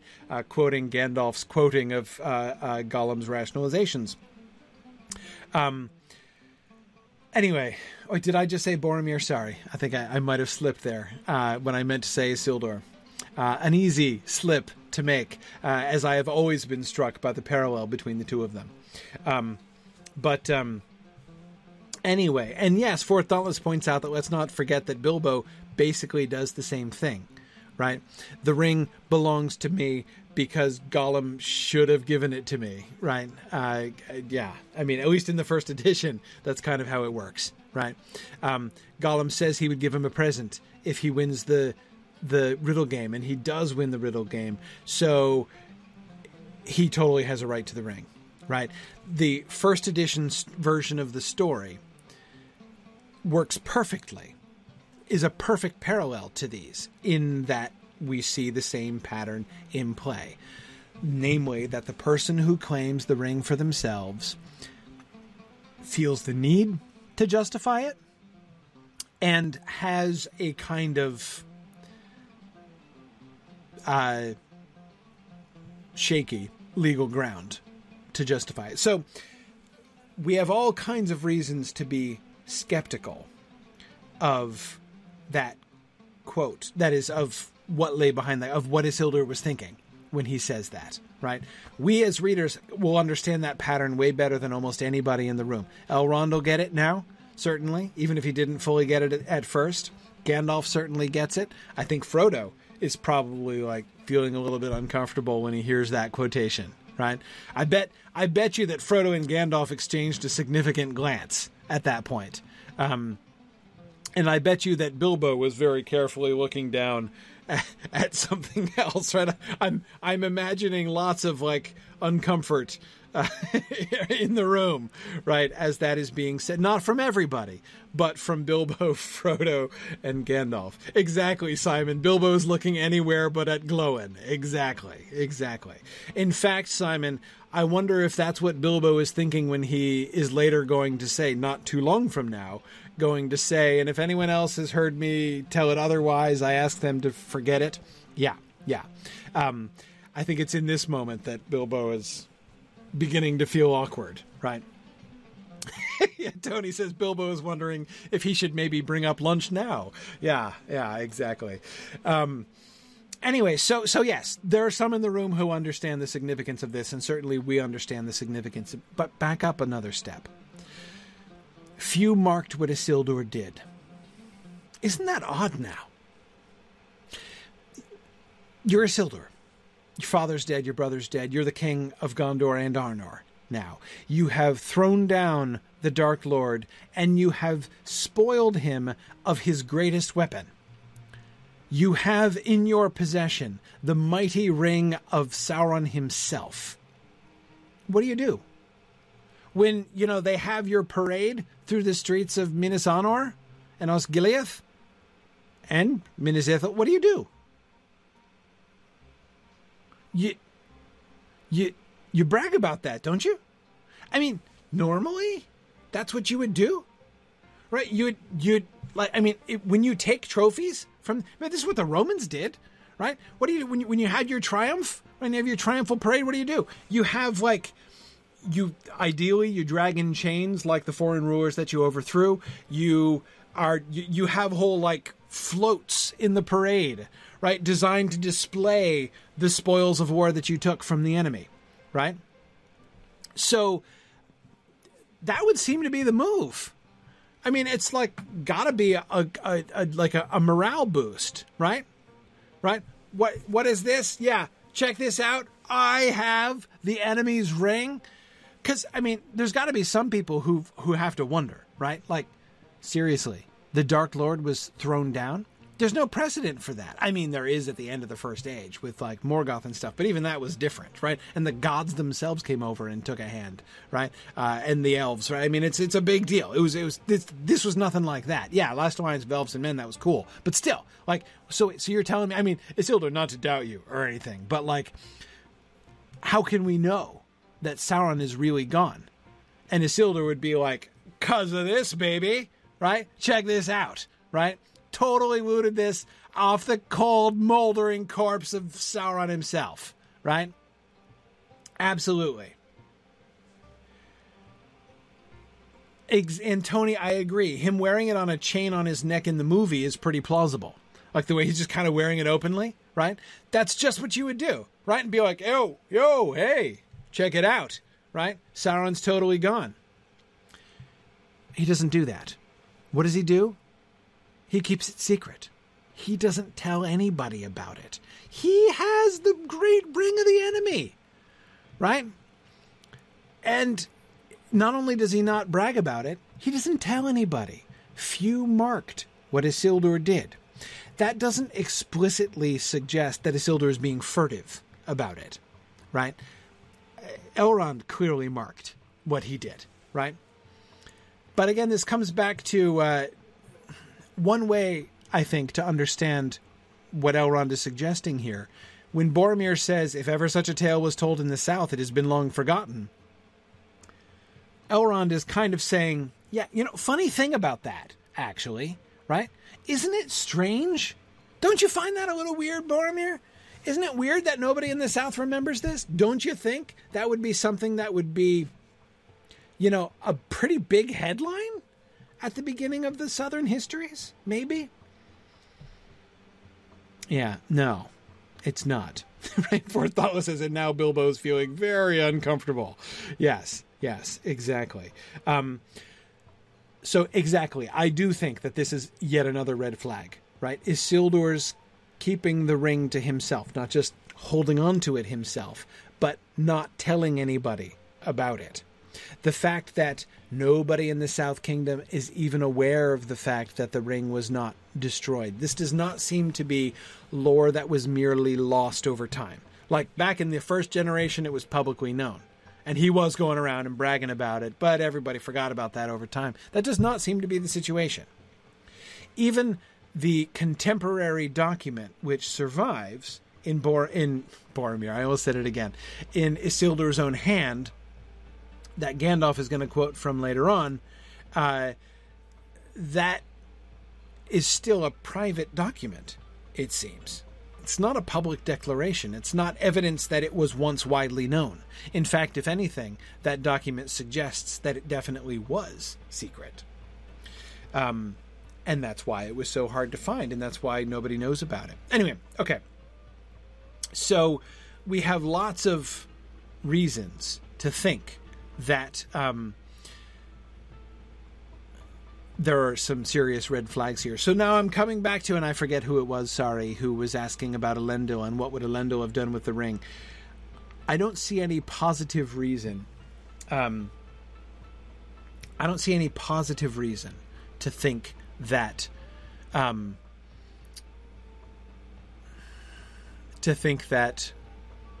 Elendil would have done any different. I mean, was Elendil greater than his son? Probably, but I don't really know. I don't really know, but again, I see no absolute reason to believe that he would have done differently. Yeah. Maybe he would have done, but again, what evidence is there that he would have done? Exactly, Fort Dauntless. Greatness is not protection from the ring. And if we've seen anything in Middle-earth history, one of the clearest trends that we see is that being great certainly does not make you immune to the temptation to fall, right? In fact, there's a pretty high correlation between those who are greatest being the ones, in fact, who do fall. Yeah. Anyway, exactly. Only humility is a protection. And although we know many wonderful things about Elendil, I can't remember any time when any legend or document bragged about Elendil's humility. Maybe he was a really humble guy. Don't know. But, again, I'm not sure Elendil the Tall was any Sam Gamgee, is what I'm saying. Okay.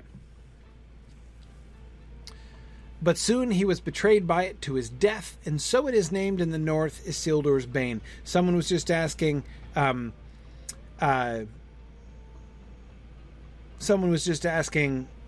it's not known in Gondor that it's called Isildur's Bane? No, not at all. Not at all. They know about Isildur's death. Like, they know that he died.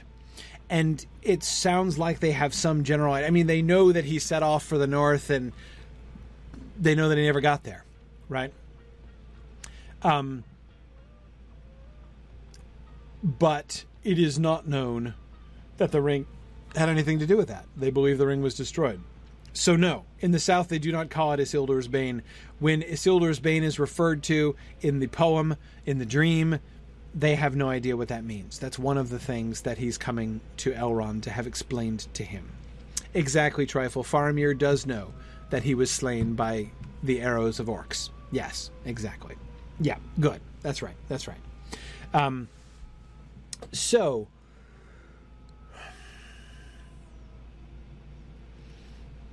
this leaves, of course, one last question, and then we'll have to end our discussion for today after only one slide. Elrond knows it. Why does Elrond keep this to himself? Elrond and Círdan. Few marked what Isildur did, but not no one. Elrond marked it, and Círdan marked it, right? Why do they not share that? Why don't they broadcast that? They could, right? It's known.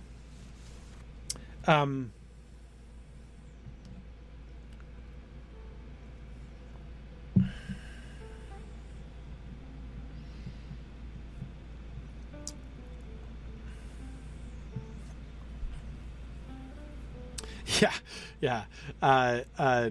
Karina says, smart enough to notice, smart enough to stay silent. Yeah, I don't see any good reason for them to bring that up. Why would he? Why would he talk about it? I mean, yeah, he could publish this, right? I mean, he could send somebody down to Gondor to post pamphlets, right? He post broadsides all around Minas Anor, Osgiliath, and Minas Ithil saying, be ye notified. Eyewitness testimony says Isildur took the ring from the hand of Sauron as should not have been, and it led to his death. He could have said all these things. Therefore, we've renamed that ring Isildur's Bane. FYI, right? That could totally have happened, right? But why? Why would he have done that? Why on what possible good can come? And it's fairly easy to see some bad things that could have come from it, right?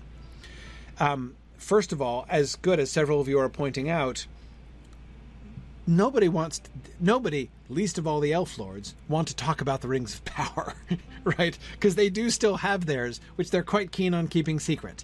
So, it's yeah. So let's not talk about this very much. Elrond is one of those who is most motivated to let that subject just kind of pass into ancient lore and eventually be forgotten about. And Angrist, that's an excellent point. Why are the elves bad mouthing our hero? Yeah, exactly. It would sound like some kind of like bizarre smear campaign, right?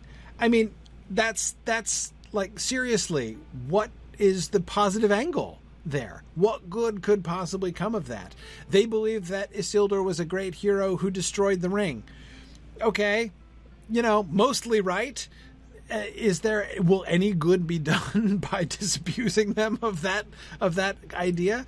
And if so, what possibly could it be? So yeah. But of course, there's another angle as well, right? And that is, if they spread the news about that, doesn't it seem then likely that it's almost an invitation for people to seek it? Right, so yeah, so the Ring of Power, Sauron's great ring, was claimed by Isildur, and he had it on him when he died. Just saying. Right? So it's still out there somewhere, right? Just, yeah, and belongs to exactly. Mordor is going to find out too, eventually, right? Yeah, they'd probably read the broadsides, right? Exactly. So, yeah, I mean, you're right, Angrist. It might have been good for like the tourist trade in the Gladden Fields, but apart from that, yeah, exactly. Really, no good can come of that. So, yeah. There's every reason to understand why Elendil doesn't talk about that. Now, Flammifer had an excellent follow-up question when Elrond says, "And so it is named in the north Isildur's Bane." Where, yeah, good. Flammifer's just refreshing that. Exactly. No, when you say north, Elrond, where now, because north, when you're in the context of talking about Gondor and Boromir saying, if such a tale was told in the south, by saying in the north it was named Isildur's Bane, makes it sound like that's what everybody in Arnor called it, right? They knew way more than you guys did, Boromir, right? And it is possible, because of course it is to the north that the lone survivor of the Gladden Fields came with the true story, right? But so is it? I think it is possible that Valandil knew his father's fate trifle. That does seem to me possible. But you know what? I would not be shocked if Elrond kept that. And I certainly... So, Elrond finds out, right? It is... Elrond learns of the truth of the matter. Does he publish it in Arnor? No, again, why publish it in Arnor? Does he tell Valandil about what happens to his dad? Now there, maybe so. Maybe so. But I bet you that if he did tell Valandil about this, he told Valandil to keep it to himself, right? And so this was a story passed from father to son. So Lincoln, does Aragorn know? Yep, I'm sure Aragorn knows. Exactly, Simon. It could be made into a cautionary tale. Don't repeat your father's mistakes. Sure, absolutely. Yeah, so that how long successfully was that lore passed down from father to son in the line of the kings of Arnor? I don't know. I don't have any necessary reason to believe that it was passed, that it got to Aragorn by that means. Did Aragorn's great-grandfather know about Isildur's Bane and the full story? Maybe he did. Maybe Elrond has been maintaining that. Exactly. Lincoln is asking who told Aragorn, Elrond or his mom. I don't know which one it would have been. Would even Gilrain have known? I guess probably she would have known. But in any case, Elrond knows, right? And he certainly, I think, would have told Aragorn. I have very few doubts about that. Especially since, as is betrayed in his words to Aragorn about the whole marry my daughter thing, right? He knows that Aragorn is the one. He knows that the time is coming, and that, the time is coming and now is when the age is going to end one way or another, right? Does Elrond know it went in the river? No, he wouldn't know that, Eric. He only knows that Isildur died and that he had it when he died. So yeah, that's the last anybody knows of it. Exactly, Trifle. Saruman has told them that it rolled down the river to the sea. Yeah.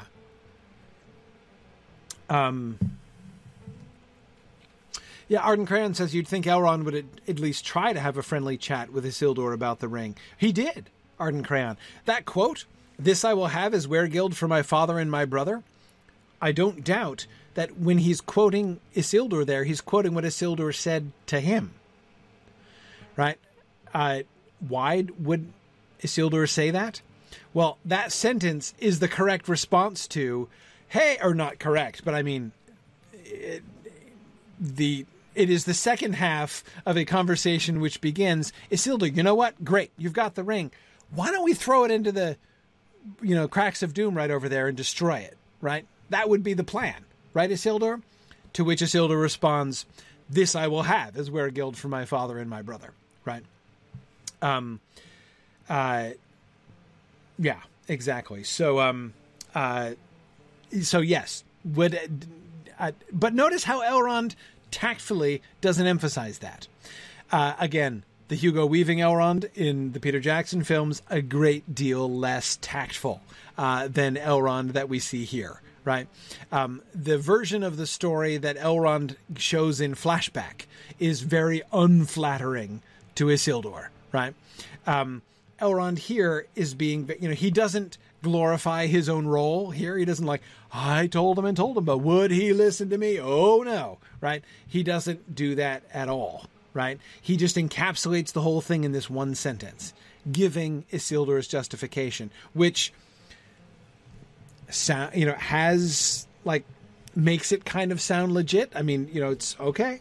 Right? Yeah. I mean, who could question Isildur's right to keep it if he wanted it? Right? Even if it's not Weregild, even his spoils, he has a right to the spoils. Right? But see, Arden Crayon, I don't think there's any reason to think that Elrond gave up rather quickly. What was he going to do? What's Elrond's options? We have what he says tells us he tried to talk Isildur out of it, but Isildur wouldn't listen to him. Right? So what's he going to do? Take it from him by force? Start a 2-on-1. The three survivors of the last fight are going to now fight each other 2-1, so that they can take it off of Isildur's corpse. Is that going to end well? I have a hard time imagining that even if Elrond or Círdan took the ring off of Isildur's bleeding corpse, are they going to destroy it? That's a pretty bad way to take possession of the ring. And remember that at the end of the day, I must take that ring from you in order to do the right thing for the greater good, right? And so therefore I must slay my friend and ally in order to bring about the great... Doesn't that sound like every bit as much of a rationalization and possibly a worse rationalization than this I will have as Weregild for my father and my brother? I mean, yeah. So... Exactly, Bricktails. That sounds to me very, very likely to end with Elrond or Círdan, whoever was the last one standing at the end of that fight, becoming a new Dark Lord. Absolutely. And honestly, look, how parallel... We talked about the uncomfortable parallel between Isildur's claim and Smeagol's birthday present. What about the even more uncomfortable parallel between the corpse of Isildur and the corpse of Diogol, right? I mean, is that the role we want to cast Elrond in? So again, what were the choices? They tried to talk him out of it. He doesn't go on about how long they tried. For all we know, Elrond stayed down there for months afterwards, trying to talk him out of it, right? But I think probably not, because my suspicion is that both Elrond and Círdan are wise enough to know this is not a fight they're going to win, right? There is going to be no talking of Isildur out of this. So all they can do is hope he comes to his senses, maybe try to... Remember also, Isildur's coming back up north, right? So I think perhaps Elrond is not giving up on this, but thinking, I got to play the long game here. Exactly. They're both ring bearers. They're also neighbors. Kind of. I mean, not close neighbors, but still, right? I don't doubt Isildur was going to stop at Rivendell on his way through, right, to go back to Arnor. Right, so there'll be time for further conversations about this subject. It's not too late, right? We could still make the trip back south and chuck it in the fire, right? So yeah, I don't think there's any reason to think that Elrond was giving up too easily. But I certainly don't think that there's any other option, really. Okay, yeah, exactly. Valandil is being held in Rivendell, right? So yeah, absolutely. Very likely that Isildur is coming through. So yeah. And good, yeah, Fred Rock Paper, you're absolutely right. Isildur is holding a really powerful and dangerous object, probably not best to make him fight the other leaders of the free world, especially when the thing that he's holding is the ring of power designed to dominate the ring that the rings that Círdan and Elrond are both holding now, right? I mean, is that the fight you ought to pick? Right? Hey, you have the ruling ring, which can dominate the ring that I'm wearing. I'll fight you for it. Like, no, that's a very, very poor idea in lots and lots of ways. So, for all these reasons, it seems I can't see how Elrond could have done anything else. Yeah, good. Now, Simon is an excellent point. Elrond's brief comment that soon he was betrayed by it to his death, yet death maybe was better than what else might have befallen him. His claiming of the ring, Isildur's claiming of the ring, led to his death. Could have been worse, though. Could have been worse. That was not the worst case scenario for Isildur, right? Had he kept it, and had he survived and kept it, he might have become a ring lord eventually. That would have been much worse. We could have ended up with Sauron Part 2, like within the same generation of the overthrow of Sauron. Right. So at the end of the day, the death of Isildur was not only not the worst outcome he could have encountered, but it was a fairly fortuitous stroke at the end of the day. There were better outcomes that could have happened. But see, many of you may remember from Unfinished Tales, when Tolkien went back and wrote the fuller version of The Disaster of the Gladden Fields, which Christopher published in Unfinished Tales, there seems to be some attempt to recuperate Isildur a little bit, right? Isildur says that he intends that he, having had the ring now for some time, he thinks better of it, right? And that he's going to give it up when he gets up to the north. Okay. But it didn't do it yet, right? Remember Gandalf's comment? Remember when Gandalf says to Frodo, at most, someone who holds a ring plays with the idea of giving it up. But Bilbo's the only one who's ever gone beyond that and actually done it, right? Who's he talking about? I mean, who else Smeagol, yes. Gollum did have moments where he probably thought about giving it up. It's probably an allusion to the riddle game, right? When Gollum promised that he would give to Bilbo a present if he won, that could constitute him playing with the idea of giving up the ring. You know, that is a sort of an expression of a subconscious desire to be free of the ring, that Gollum says that, right? In the, again, in the first edition version, right? But that same pattern, you could say, could very well apply to Isildur as well. So people who say, Bilbo isn't alone in history, because Isildur totally meant to do it too. I don't doubt that he had a genuine, honest intention to do that. That doesn't mean it would have happened. That does not prove that it would actually have happened. Okay. And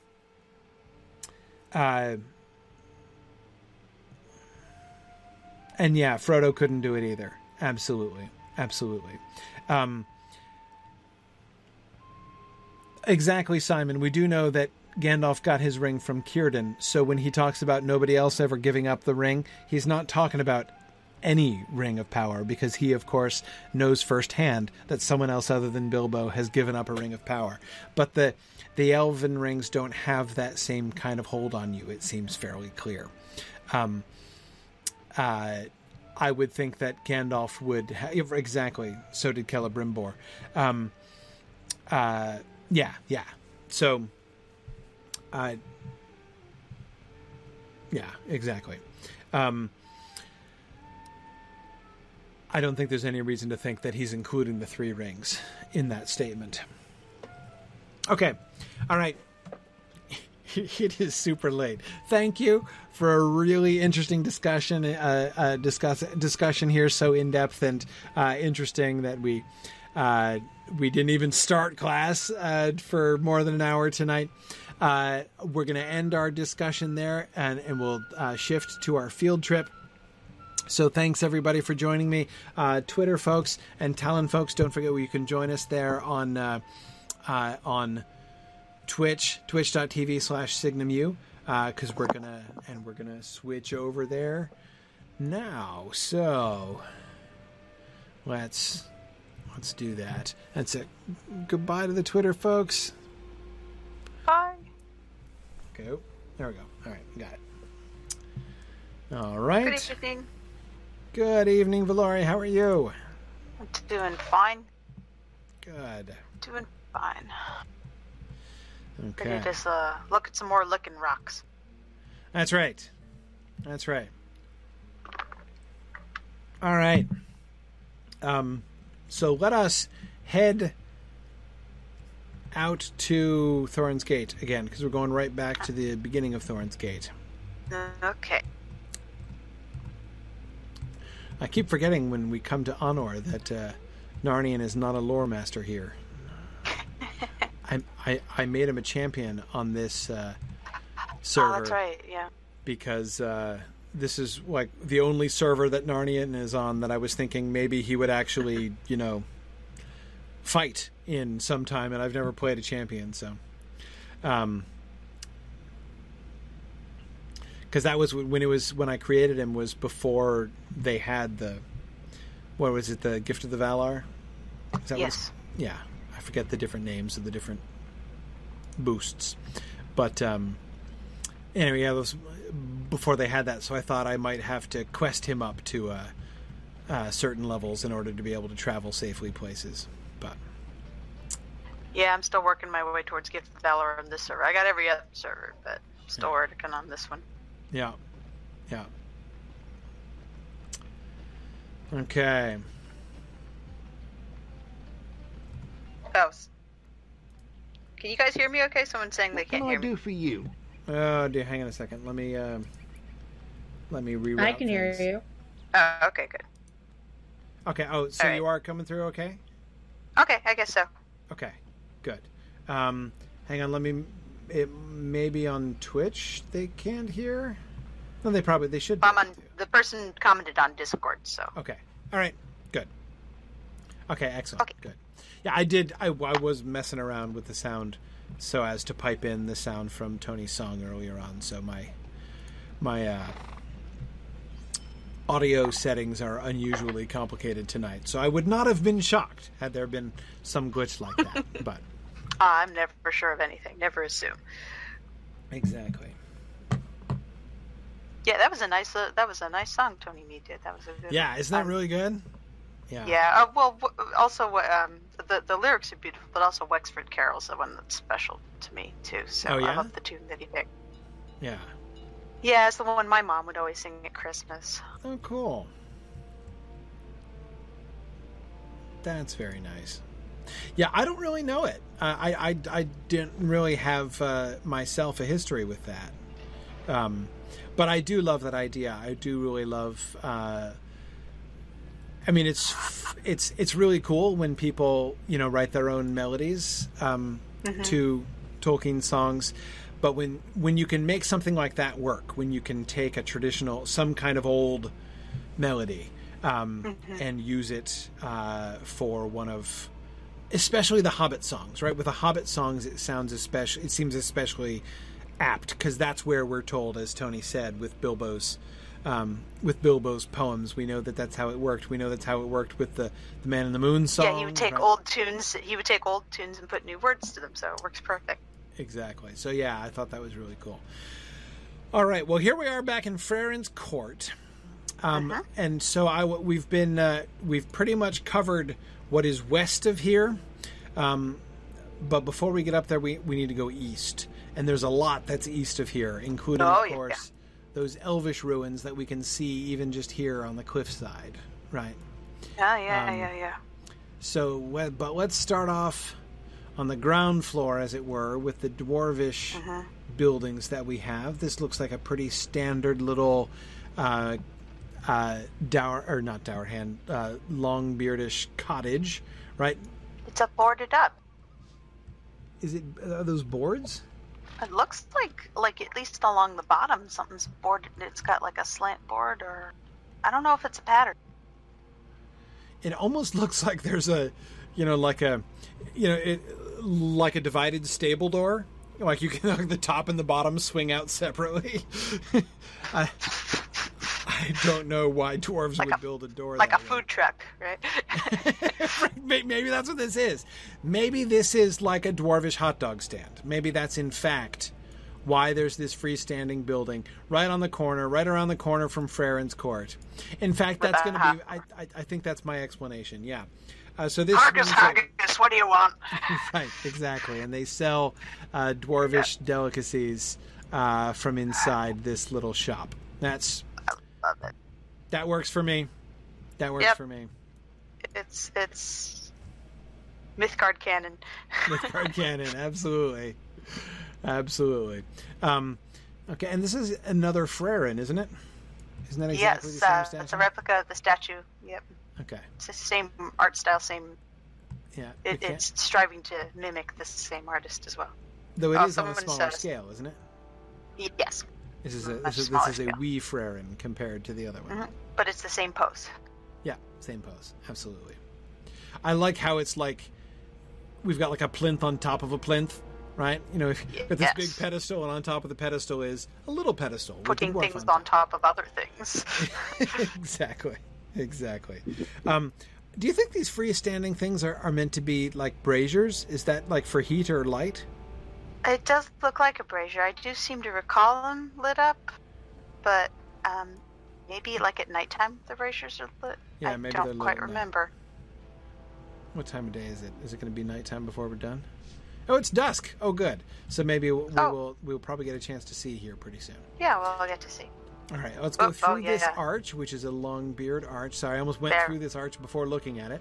And then over here we have you can see these braziers are the same style and they're lit. Yeah, there you go. Yeah. These ones are already fired up, as it were. This looks... I don't see any Dour Hand influence here. No. In any of this architecture. This all looks very Dour Hand from top to bottom. Yeah. Or sorry, very Longbeard from top to bottom. Yeah, it's Longbeard, which is really weird because this is where Skorgrim's tomb is. Yeah. Which means... Right, yeah, that's Skorgrim's tomb right there. Yeah. Which suggests that... Okay. If this is Skorgrim's tomb... Skorgrim died, and I'm forgetting my chronology again, hundreds of years before Thorin returned, right? I think so, yes. Right. So, one of the questions that I had upon approaching Thorin's Gate was, is this just another example of a Dour Hand settlement which has been taken over by the Longbeards after they arrived? Or is this just, is this a sort of a separate, new and independent Longbeard, city built from scratch by them when they arrived? Well, the fact that Skorgrim's tomb is here certainly suggests that it is not. Now, I suppose it is theoretically possible that when the Longbeards came back, they built like a new tomb for Skorgrim and moved his body here for like political reasons, right? Like, we don't want the tomb of Skorgrim, which was elsewhere, to be like a, some kind of like cultural rallying point for the Dour Hands or something like that. So we're gonna like keep that under wraps, and we're gonna build it in a new place. It's possible. I can imagine this that. Is hardly under wraps. Well, yeah, exactly. Not exactly secret, but under control, like within our main thing. But that seems to me really, frankly, less likely than that what happened to many other places we've seen happened here. As we've seen, there's lots of places in this whole region where we've seen evidence of Dour Handy architecture, but very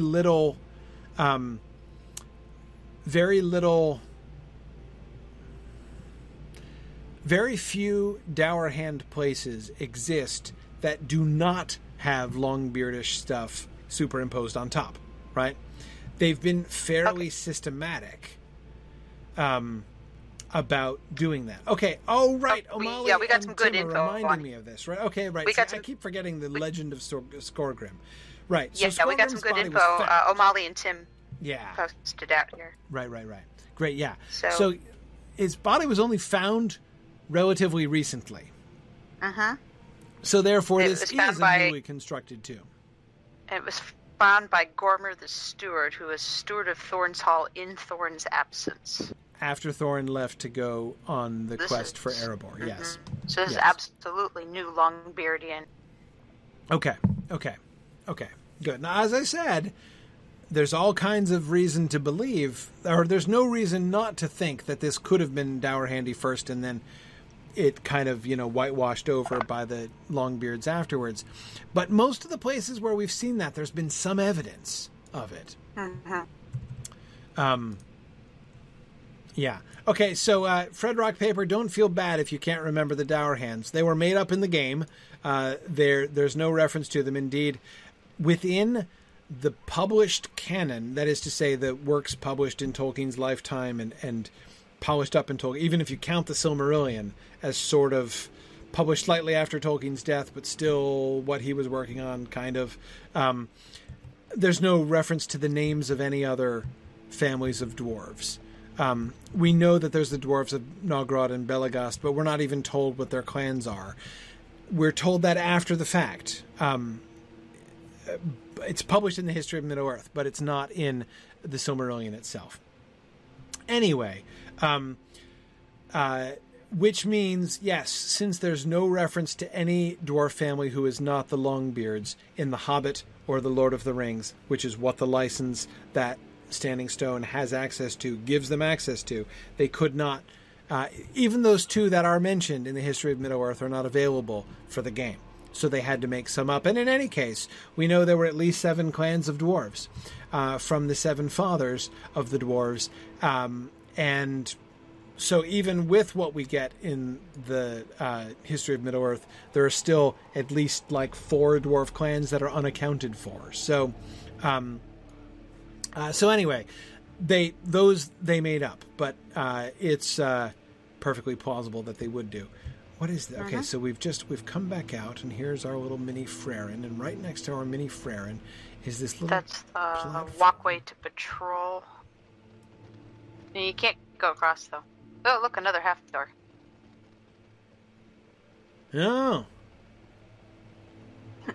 There's another hot dog stand up here. Or it's a watch house.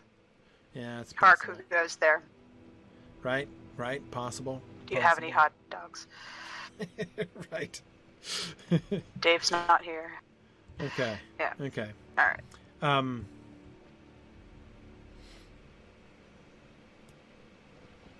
Okay. Yeah, all right. Oh, O'Malley also says after this gigantic tomb was built, he started paying tribute. He Gormer, started to. that is the steward. Yeah, Longbeard steward. Gormer stopped paying tribute to the Dwarven Oh, no, wait. King Gormir Erebor. is not a Longbeard steward. He's a Dourhand steward, right? He's the Dourhand steward but in a Longbeard society when it was left. Right. So Thorin, according to the game lore now, Thorin left a Dourhand in charge when he left? Oh, That's Bruinir's possible, got maybe it. I think from Tukin. that up there is the gift shop. I think that seems exactly right. Yeah. Absolutely right. But sorry, so we were saying about the Dourhands being left in charge. Is Maybe it's a that... political move. Right. Yes. Okay. Or it's possible to be from two clans if you have a parent from one and then a parent from the other. Right, it is possible.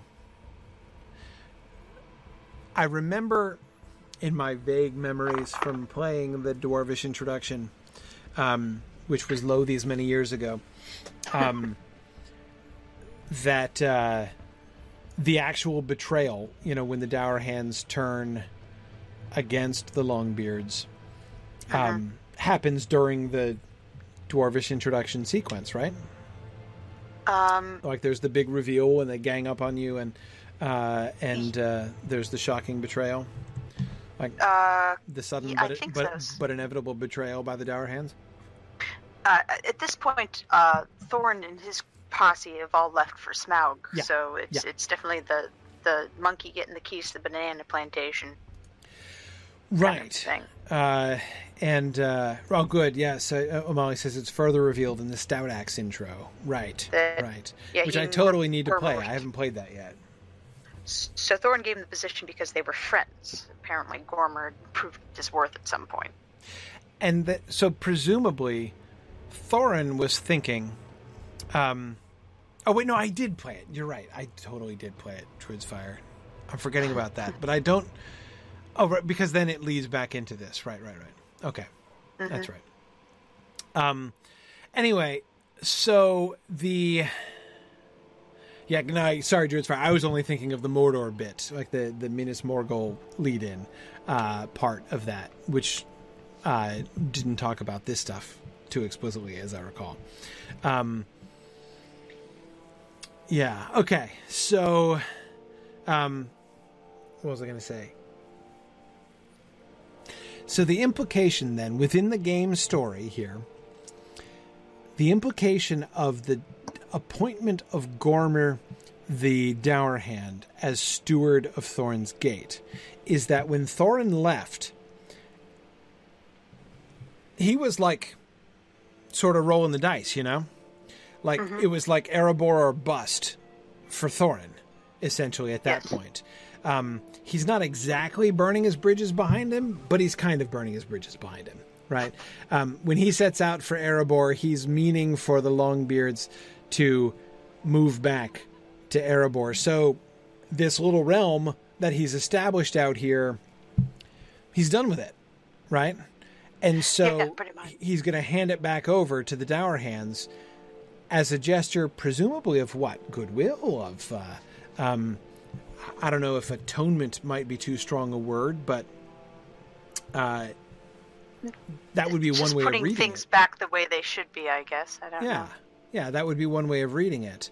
I'm gonna give this back to you. But then, of course, when they betray the Longbeards who are still here, so that's why Dwalin is still in charge here when we take over, because that transition did not end up happening the way that Thorin was hoping it would happen. Okay. All right.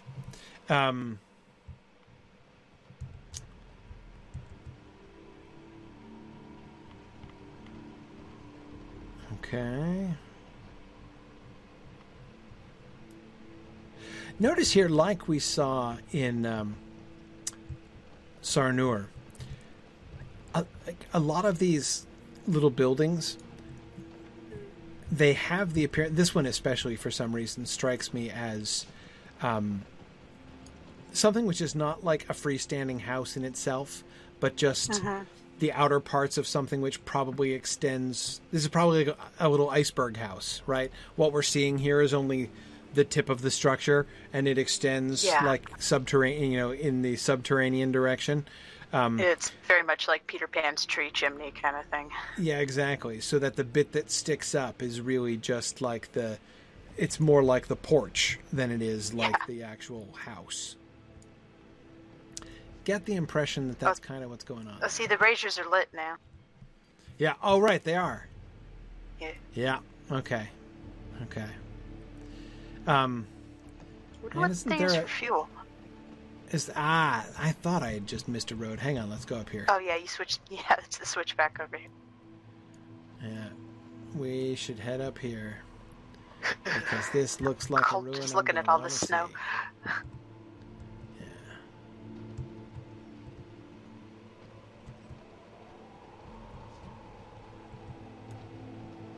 Here we go. And you recognize this architecture? Okay, we are totally elvish here. And let's see.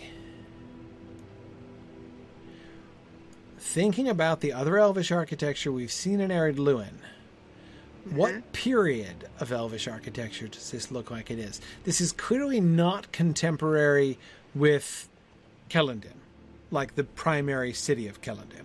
Yeah, the primary, absolutely. I think this has got to be the old, like the party house. Party house. Yeah. Das Party House. This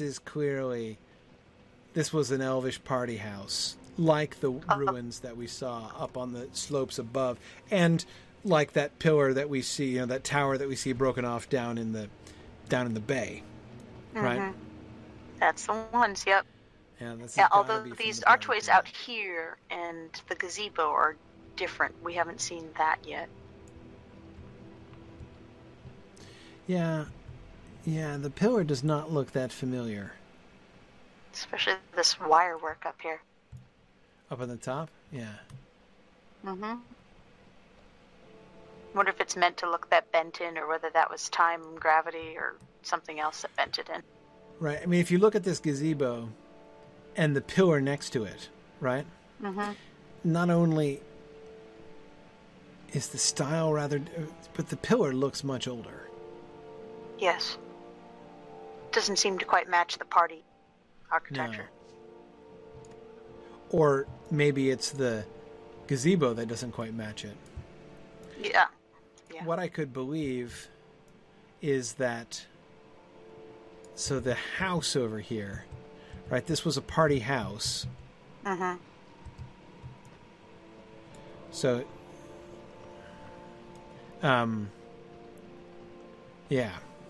this was a party house. Excuse me.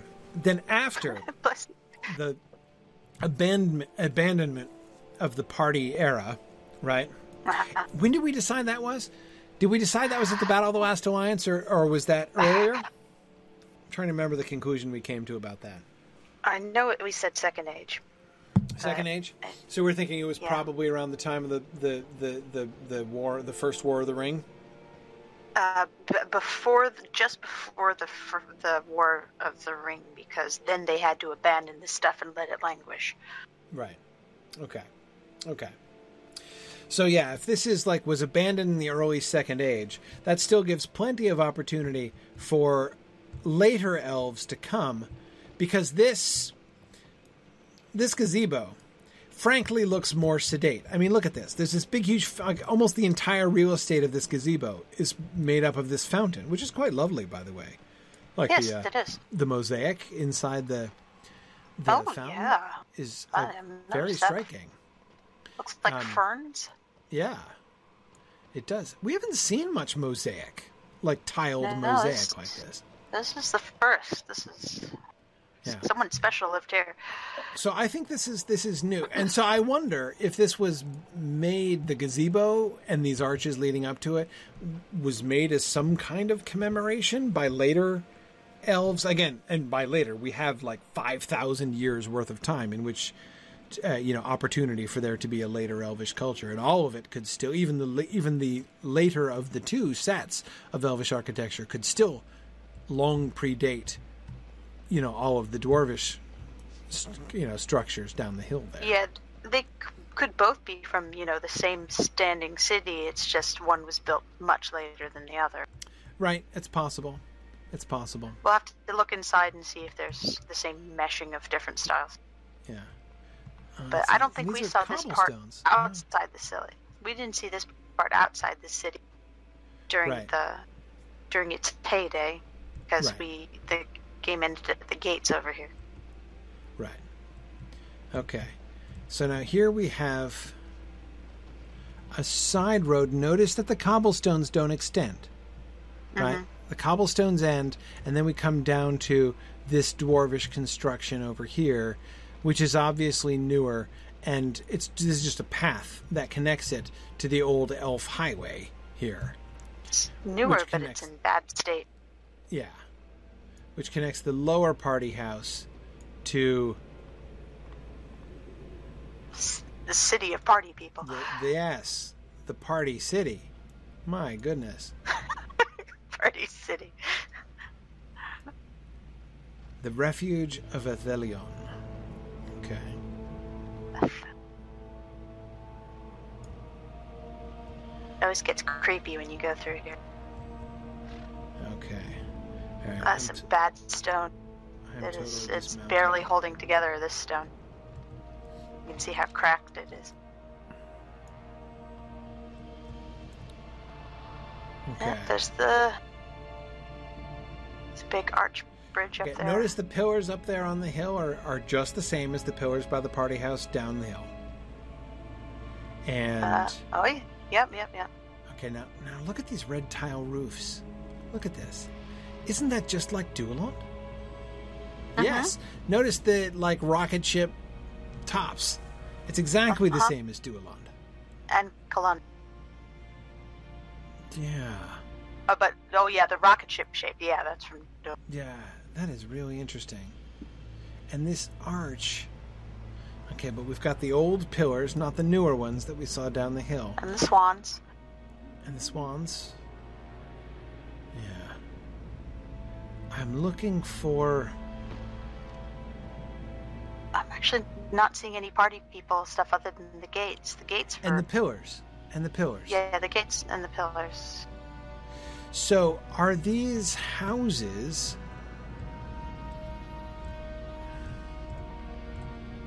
Are they newer? Are they same? So the rock itself looks similar. The rocket stuff we determined happened later when people resettled areas. Right. So no. Does I that mean the stone. The stone itself looks similar. Oh. To the. It's hard to. It's pretty janky stuff. Yeah, it is. A wooden door. Oh.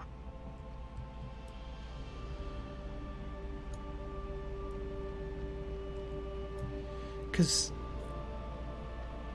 yeah, the similarity between this and Duelond is very striking.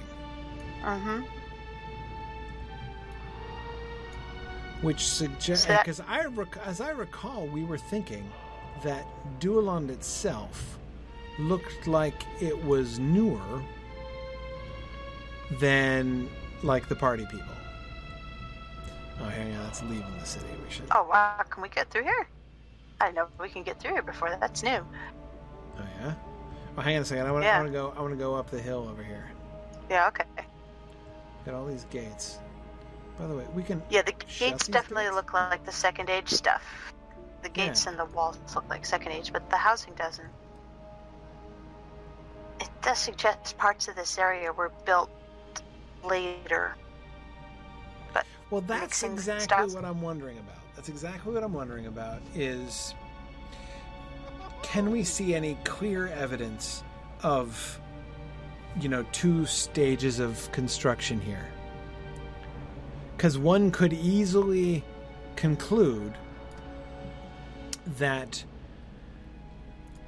there were originally things built here by the party generation, but then later on, reconstruction. Yeah, there was a reconstruction. This is called the refuge of Athelion, right? So And the party people, for the party people, it probably wasn't a refuge, except like metaphorically, presumably.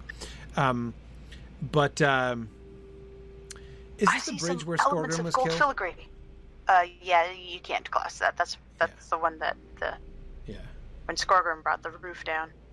Exactly. Your elven master separated the bridge. But look at the gold filigree railings on the other side. That's something you don't normally see, railings in an elven construction. Yeah. And it's very much like that's very much like the party elf look. There are elements of mixing the styles. Yeah. Oh, hey, you can make it across. What? You couldn't. I remember not being able to do that in the intro, but apparently now we can. Is that new? I'm not risking it. Interesting. Okay. All right. Yeah, but I agree. This does suggest that there is a mixture.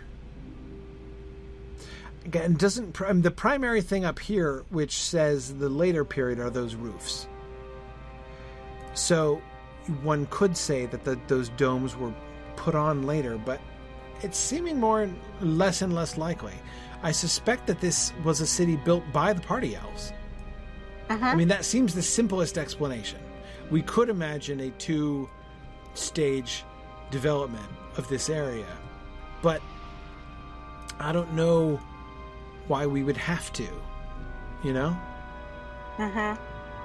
It kind of implies that the whole thing was constructed, except for the palace that we saw in ruins up on the hill. That definitely seemed to be a little older, but it seemed that the rest of the city was built around the same time, and it married the two styles together.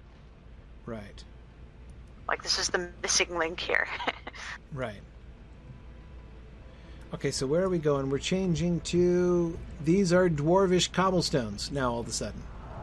And we just crossed over there from... Right, there's the elvish cobblestones here.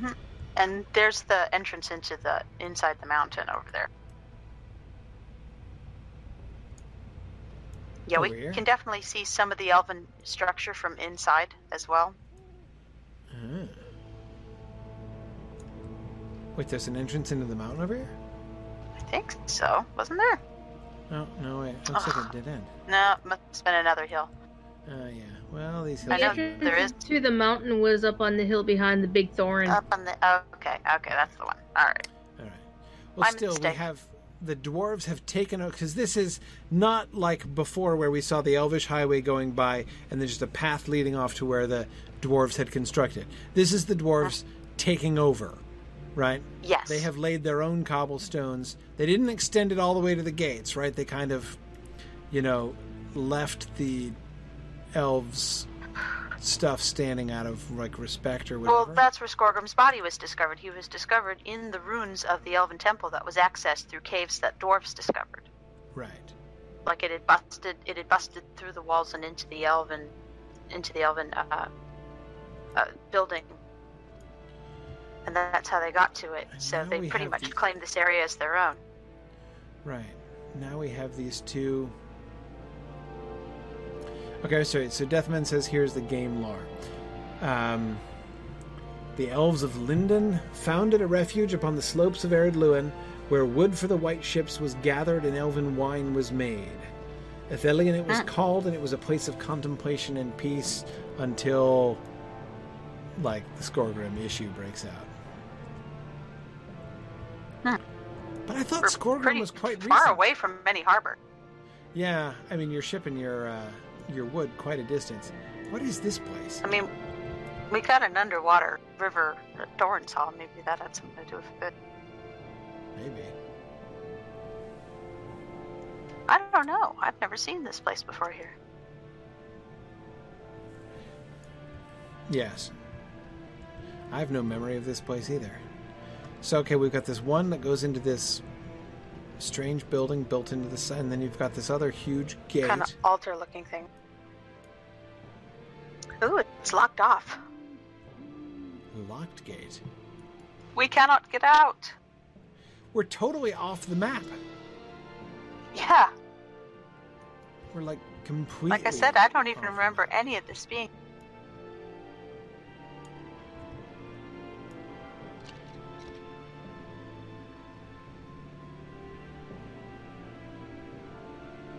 Huh. Why this side just stayed locked. Looks like the dwarf said nobody goes up to those creepy elven buildings, you know? Well, except no, this is on the other side of the creepy elvish buildings. I mean, if you look at the map, we're... Yeah, but this side goes into the dwarven... right, goes because they into took Thorn's over the Gate. road again. So if we imagine here the map... Because again, Thorin's Hall, what is shown on the map as Thorin's Hall is not, of course, Thorin's Hall, but the outer porch of Thorin's Hall, which is all underground inside the mountains. And so this presumably is looping around, right, and coming back to the west towards Thorin's Gate. So presumably this road, were we able to continue, would lead to some like side door or back door into Thorin's Gate itself. But yeah, like I said, it's keeping us from getting back to Thorn's Hall, but I think it's to keep dwarves from going up here. Right, maybe. Right, yeah, like its actual function. Unless they are sort of thinking or fearing that there's, could there be some like quasi-superstitious fears about the Elvish ruins?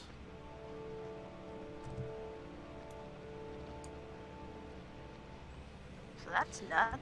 I wonder. I mean, it's tempting to think like, well, but like, the dwarves of Thorin's Gate wouldn't have any strange, bizarre, superstitious beliefs about elves, but mightn't they? I mean, they didn't interact with them a lot. I mean, think of Thorin and company in The Hobbit. It's not like they're exactly elf friends. In fact, they're, especially by the end, elf unfriends, if anything.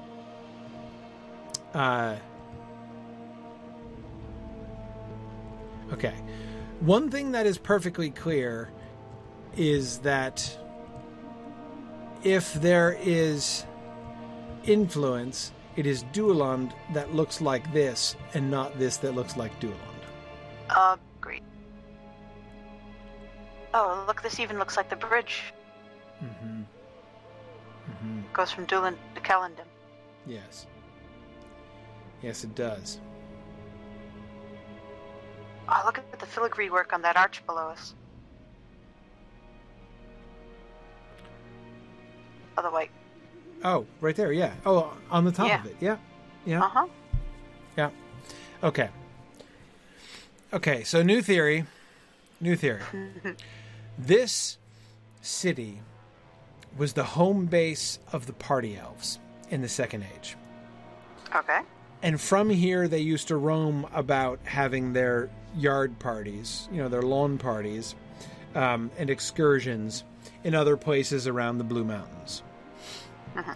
After the time of random elvish partying was done, they still lived here. And when they established their new cities in Dueland and in Kellendon, they constructed them after the pattern of Ithilien here. And then Ithilien itself fell into ruin, but Dueland and Kellendon were continually rebuilt and maintained, so that the same motif of these red tiled domed roofs that we're seeing here, with the rocket ship thing on top, is something that was maintained or constructed in Dueland as a sort of homage to Ithilien here. But when was this ruined? I don't remember my dates well enough, and I keep getting confused about Skorgrim. I don't remember. Because this place looks like it's been abandoned for thousands of years. I think it was at least 1,000 years, if not more. Right, when Skorgrim attacked, when was that? It says when Skorgrim attacked, but what year was that? It was a little vague on that one, if I recall. It's the Skorgrim lore that I'm forgetting. Yeah. Yeah. Well, and you also mentioned, look at the route of the party places. It follows shipping routes. Because they were talking about all these things they were collecting to send away to the shipyards. And then they follow the route because they all were on the path to get to rivers. Okay, especially the big river. Remember, Calandum was the big river port. Yeah. So and it would make sense. This river that they we can carry see the stuff all the way, and those places would be that would receive them. Yes, the river that comes out of Thorin's Gate loops around and eventually connects with the River Lune just above Calandum and below Dualand. Mm-hmm. Also, if they took a path over land, it coincides with parts of the other parts. Looking at the map, we saw there were party buildings up here on the slopes of the mountains, uphill from the river between Calandum possibly and Dualand. Gondoman. Possibly Gondoman. We don't possibly even know Gondoman. What kind of architecture that was. We don't know that got cleared out by the Longbeards. But yes, Gondoman would have been sort of the halfway point for the overland route.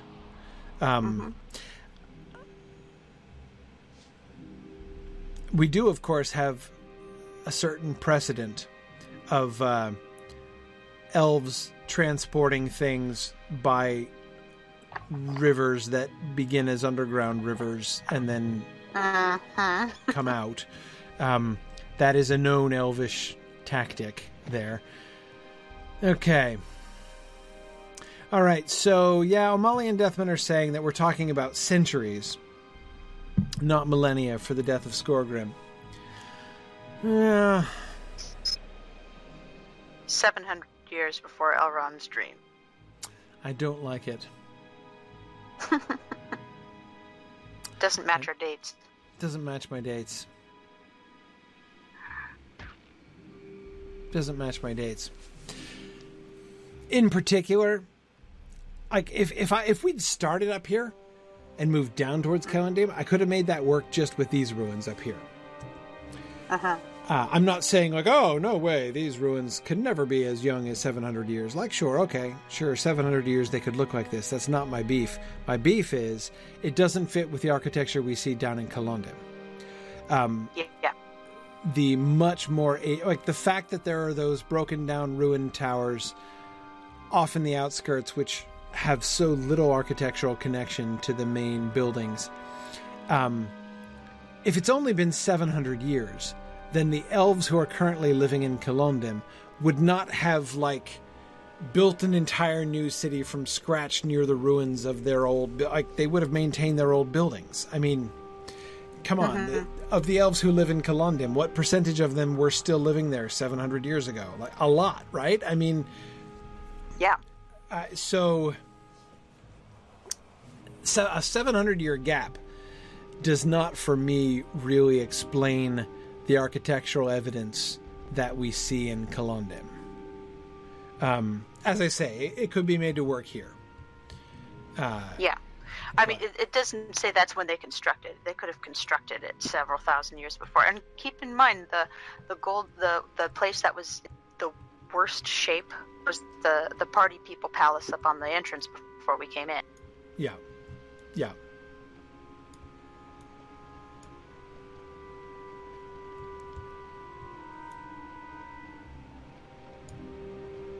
This is a nice little sort of cloistered area in the city. I like this spot. Notice it's not snowy here. Oh, I hadn't even noticed that, but you're right. There's no snow anywhere in here. That's very interesting. We're higher up. Yeah. And when you go right outside the gates, you get elven magic. Yeah. Underground hot springs. Very interesting. A little volcanic activity? Who knows? Right. Maybe just elven magic. Interesting. But yeah, those gates, that's pure Party People gates. Party People gates. Okay. If I was forced to make it work with that 700-year gap, that this city only fell 700 years ago, here's what I would say. I would say What's that? that the city up there was not built by the party elves, because they way predated this. That this was the original elvish structure in this area, built by the party people, who did not build cities in this area.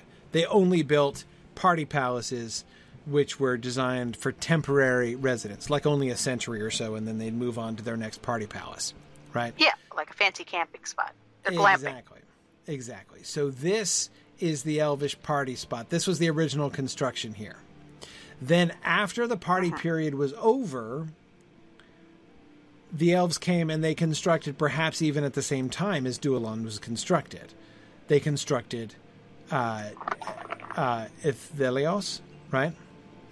And but they deliberately paid homage to this architecture here when they built it. That would also explain why we have this gazebo and fountain, which is built in a different era, right? Yes. Yeah, that meshes. Okay. So they built this as sort of a little like acknowledgement of the ancient party place, right? But the time of the party place is no more. By the time they came and they built, and I'm already forgetting how to pronounce it, Ithelion. By the time they built Ithelion, they were needing a secret refuge. So they built it further up and around the corner and through that little pass back hidden amongst the hills here. And into the caves. And into the caves, right, exactly. And so they used some elements of the construction here, but this was in more pragmatic times, right? They were logging, they were mining, they were not just wandering about and partying like in their good old carefree days. Yeah, I mean, you can see how long this has been left abandoned. So much the floor is completely covered by rock and snow. Exactly. Like the foundations have shifted. Exactly. Over here is of course the excellent example of that. You can see that archway was certainly not constructed like that in relationship to the ground. Yeah. It's definitely been here longer than the city. Right. Yeah, exactly. So, yeah, this was definitely here. Whereas the city, we still have the paved floors of it, right? So this was here not only before the city, but significantly before the city. So this... Oh, someone's saying there's artwork on the debris. Which? Other than the filigree? Loxamon, where are you seeing the Loxamon? I think they're standing on it. The artwork. Where's? There we are. Yeah. There's a picture on this. Where? Almost looks like a cushion. Oh, whoa. You're standing on it. There, I'm standing on it now. Okay. Wow. That's not part of it, is it? I don't know. It looks like a cushion just sitting on it. Like, is this a sit-a-pot? Like what we had in Girl Scouts? We'd take some plastic and newspapers and make a cushion to sit on. It does kind of look like a throw pillow, doesn't it? Yeah. Isn't there a tapestry, like a wall hanging, an in-game wall hanging that looks like that? Yes, it does. It looks a lot like 18th century cruel tapestry. Or like a kneeler, a church kneeler or something. Right, it does look like a church kneeler. Yeah, uh-oh. Somebody's horse is in the way here. Oh, that's mine. I'm sorry. Yeah, sorry. Bad horse. There we go. That's interesting. I seem to recognize that as a hanging. Maybe it's just reminding me of one of the hangings. Yeah, I wonder if it was left here by all the people who were here. Early in the quest, this place is loaded with people. I wonder if it was just kind of left behind. Yeah, I can't think that that's original, and it certainly doesn't look like it's an organic part of the... It's interesting. It just doesn't fit. Yeah. No, it's actually, when you look at it from the side, it really does actually look like a throw pillow. It's not just that the design is reminiscent of one. It's proportioned like it too. It's sticking up in that same way. Yeah, no, I think that is. It's lumpy too.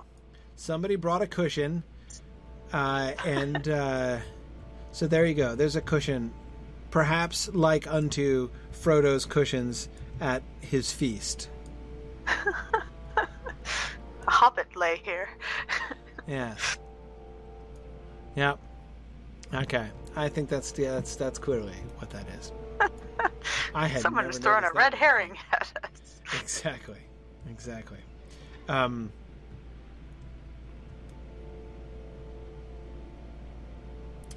I see what you mean, Bricktails. It's a little bit like the top, like the capital of the pillar, but the shade is different. No, and see, look at the texture of the side here, right? It's got stitches on it. It does look like it has stitches, whereas, yeah, see, it's a different texture. It is similar, but it's definitely a different texture. That's a little weird, the cushion. I know. Somebody left a random throw pillow in this ruin. Yeah, somebody will have to do the dwarf starter again when we get thrown back to this area. See if there's any actual NPC using the cushion for something. Exactly. Very interesting. Anyway, okay. Yeah, okay. So that's what I'm thinking. This is the old part. The inner part of Ithilien was newer and was abandoned, if they say so, 700 years ago. But it would have been built only it was probably a Third Age construction. Uh-huh. Yeah. Yep, I agree. Yeah. And it could actually be contemporaneous with Duelund. Yes. But just, it fell to ruin 700 years ago and was abandoned, whereas Duelund was It does seem like they took more care with this to get more of that gold filigree and definite art style of the party palace to take with them. Yeah. Hey, wait a second. Winter Height? What is that? On top of this hill. Oh, this is where the entrance is. There's that entrance. Okay, so this is... And this goes into, like, the tunnels, right? With the... by the Tomb of Skorgrim? Yeah. It's almost 1 o'clock, though. I think we should wait for we should go now. I wasn't going to go in. I was just looking at what it was. Yep. Okay. Yep. Excellent. All right. Very good. Okay, no, we are going to stop here with the discovery of the lost throw pillow. I think we've, if that's not a perfect capstone to an evening's exploration, I don't know what is. But anyway, thank you, everybody. Professor Olsen and the lost throw pillow. Oh, man. This is actually, now that makes it sound like a Nancy Drew mystery or something like that. But anyway, thank you, everybody, for joining us tonight. And I look forward to seeing you guys next Thursday for another discussion and adventure. Thanks, everybody. Good night. Good night. Thanks for joining me on this epic exploration of The Lord of the Rings and of Standing Stone's video adaptation of Tolkien's story. If you are having even half the fun I'm having on this journey, I hope you will consider supporting the project by donating at signumuniversity.org/fund.